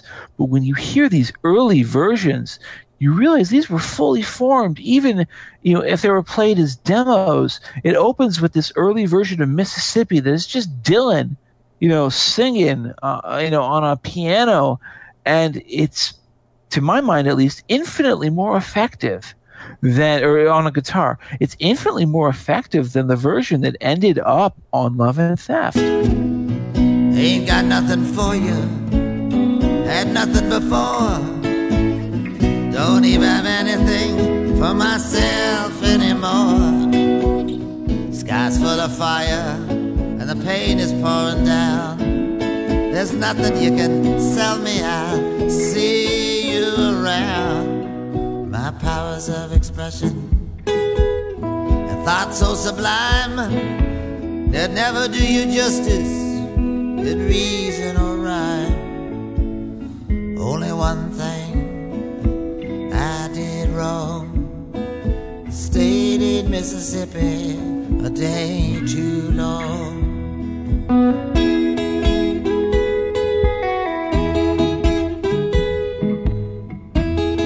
There are so many other countless examples of great outtakes from that latter era. And again, this is when people say like, oh yeah, Dylan's lost his voice, he can't sing. No. He's an interpretive genius during this era. And of course, the final one I'll say is maybe my single favorite of the bootleg series, which is Trouble No More. I had long heard people say like, oh yeah, trust me, the gospel stuff, it maybe feels a little stiff on the albums, it's a little strange, a little monochromatic, but you've got to hear the live shows. You've got to hear the live performances. And I thought, well, that's just fanboyishness. Even I'm skeptical of people who overly gush about these things. And then I heard this set, And I was convinced. I was absolutely convinced, and one of the reasons I was convinced is that if you buy the deluxe edition, heaven help me, I'm making that jacking motion again. It has 2 extra concerts that are included. One of them from 1980, one of them from 1981, and you hear that Dylan is in his best voice ever. His band is one of the tightest bands ever. He performs these songs with such conviction, with such power. The songs are solid. The songs are great, and he does them with such heart and with such spirit that, like, it would make an atheist contemplate the immortal. It's that good when you hear his, like, Saved era. Yes, from the album Saved, his live Saved era concerts of April 1980. Just amazing material. I really ask people who, again, had dismissed this era, and I can understand why, to go pick up that set and just give it a fair shot, because he will win you over. Bob Dylan is an endless fount of releases. I'm sure that, months after this episode is posted, there will be another one out, and we'll have missed the boat on that. But that's the thing about him, is that he keeps making new music, but his old music is actually something that it doesn't feel exploitative when it gets released. It feels like we're just adding to a great legacy, and it's very rare when you say that. This isn't like another Tupac album, which is like recorded like him farting on microphone. These are really great outtakes that will still keep coming out. They still haven't done that alternate Blood on the Tracks bootleg series set. I have no idea when it's coming, but when it does, it'll be a piker. And that'll be covered in part 4 sometime down the road. Indeed. That is the Political Beats look at the long career of Bob Dylan. We come to the part of the episode in which all 3 of us hand over to you, the listener, our choices for 2 albums that you should own, 5 songs that you need to hear. And our guest always goes first. We have nearly 40 years to cover in this episode, so best of luck to all of us. Andrew Carell from the Daily Beast, you're up first. So I think we're probably all going to, well, I don't know. We may all have the same albums and similar songs, but we've talked about every single one of my songs in depth, so I won't really expound upon them. But for albums, Oh Mercy and Time Out of Mind, I was debating between Time Out of Mind and Infidels because I just love Infidels so much. But Time Out of Mind for me, how could I not? And then the songs, as you heard me gushing earlier, Every Grain of Sand, Not Dark Yet, Blind Willie McTell, which was never released on an album. See them big plantations burning. Hear the cracking of the whips. Smell that sweet magnolia blooming. See the ghost of slavery's ship. I can hear them tribes hear that undertaker's bell. Nobody can sing the blues like Blind Willie McTell. Man in the Long Black Coat and Joker Man. And you'll notice I left off Brownsville Girl because of the reasons I explained earlier, that it's not a song I would tell everybody people need to listen to, but it's just a song I'm very, very fond of. All right, for my 2 albums, I think I picked the 2 that are the best whole documents of music. And so that is Slow Train Coming and Time Out of Mind. I think those 2 of this entire era work the best as whole pieces of art, as statements, as songs that connect with each other and mean something and build on one another. Slow Train Coming and Time Out of Mind. For the songs from Slow Train Coming, Precious Angel, I think is the best song on that album. Off of Infidels, Man of Peace, I think, is the best writing on the album, both musically and lyrically. That goes on the list. And for the final three, I just picked my favorites and the best, I think, from that late career trilogy. So from Time Out of Mind, I do think it's not dark yet. And I've been to London, and I've been to Gay Mary. I followed the river, and I got to the sea. I've been down on the bottom of a world full of lies. I ain't looking for nothing in anyone's eyes. Sometimes my burden is more than I can bear. It's not dark yet, but it's getting there.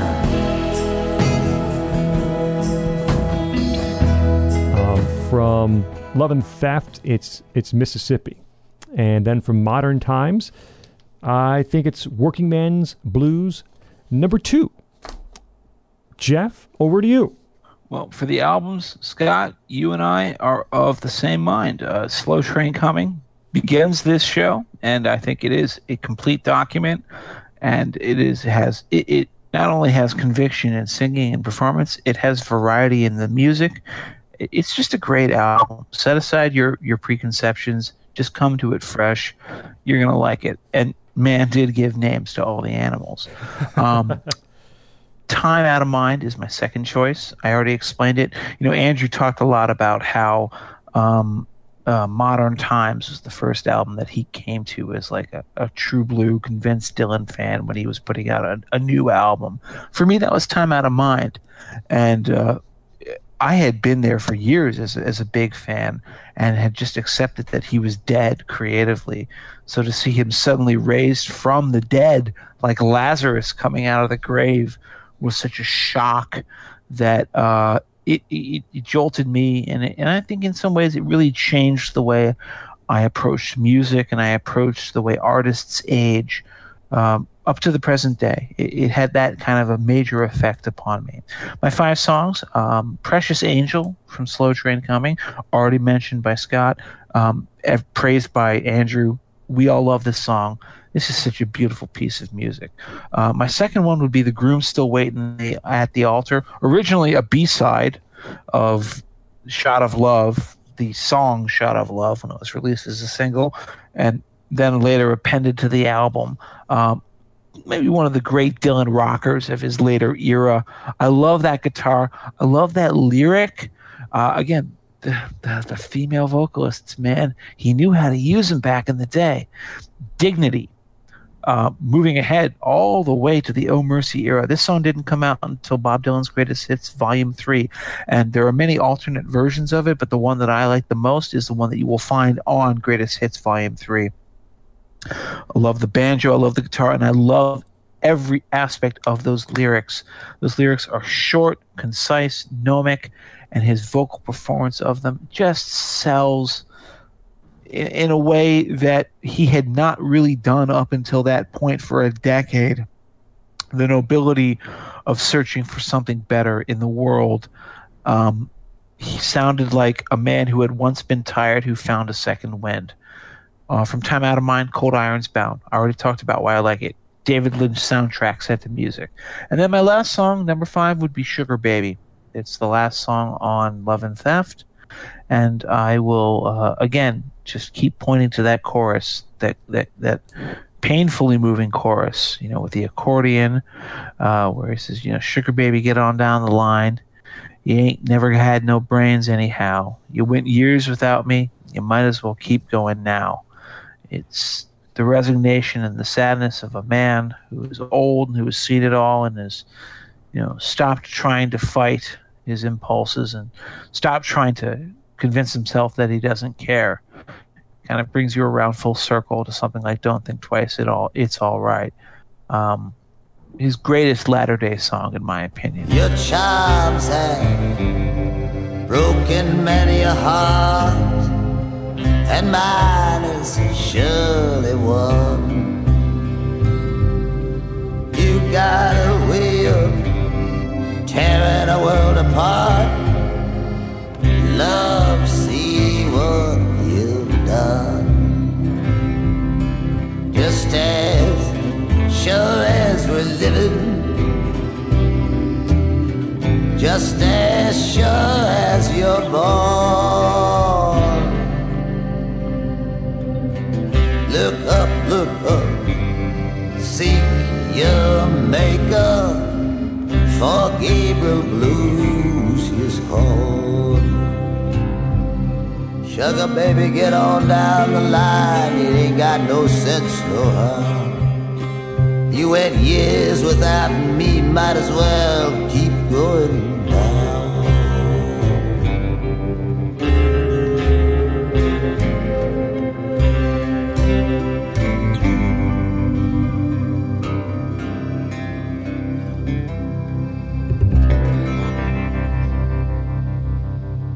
There we are, the Political Beats, Part 3 on Bob Dylan.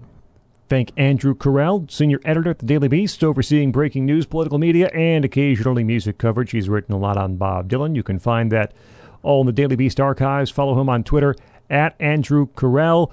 Andrew, you came back 3 times. Thank you so much for joining us here on Political Beats. I feel like I know you guys so well. Certainly better than when we started, no doubt. Jeff, we got through the Beatles. We got through Bob Dylan. Wow. Hey, you know what? We're gonna set ourselves an easier target. Next time, we're gonna do Beethoven, all 9 symphonies. You can find Jeff on Twitter at EsotericCD. My name is Scott Bertram, at Scott Bertram on Twitter. Reminder, subscribe to our feed. You get all the new episodes when they are released. iTunes, Google Play, Stitcher, TuneIn, or go to nationalreview.com. Listen, enjoy, share, and leave reviews. You can also follow us on Twitter and join the conversation at political_beats. This has been a presentation of National Review. This is Political Beats.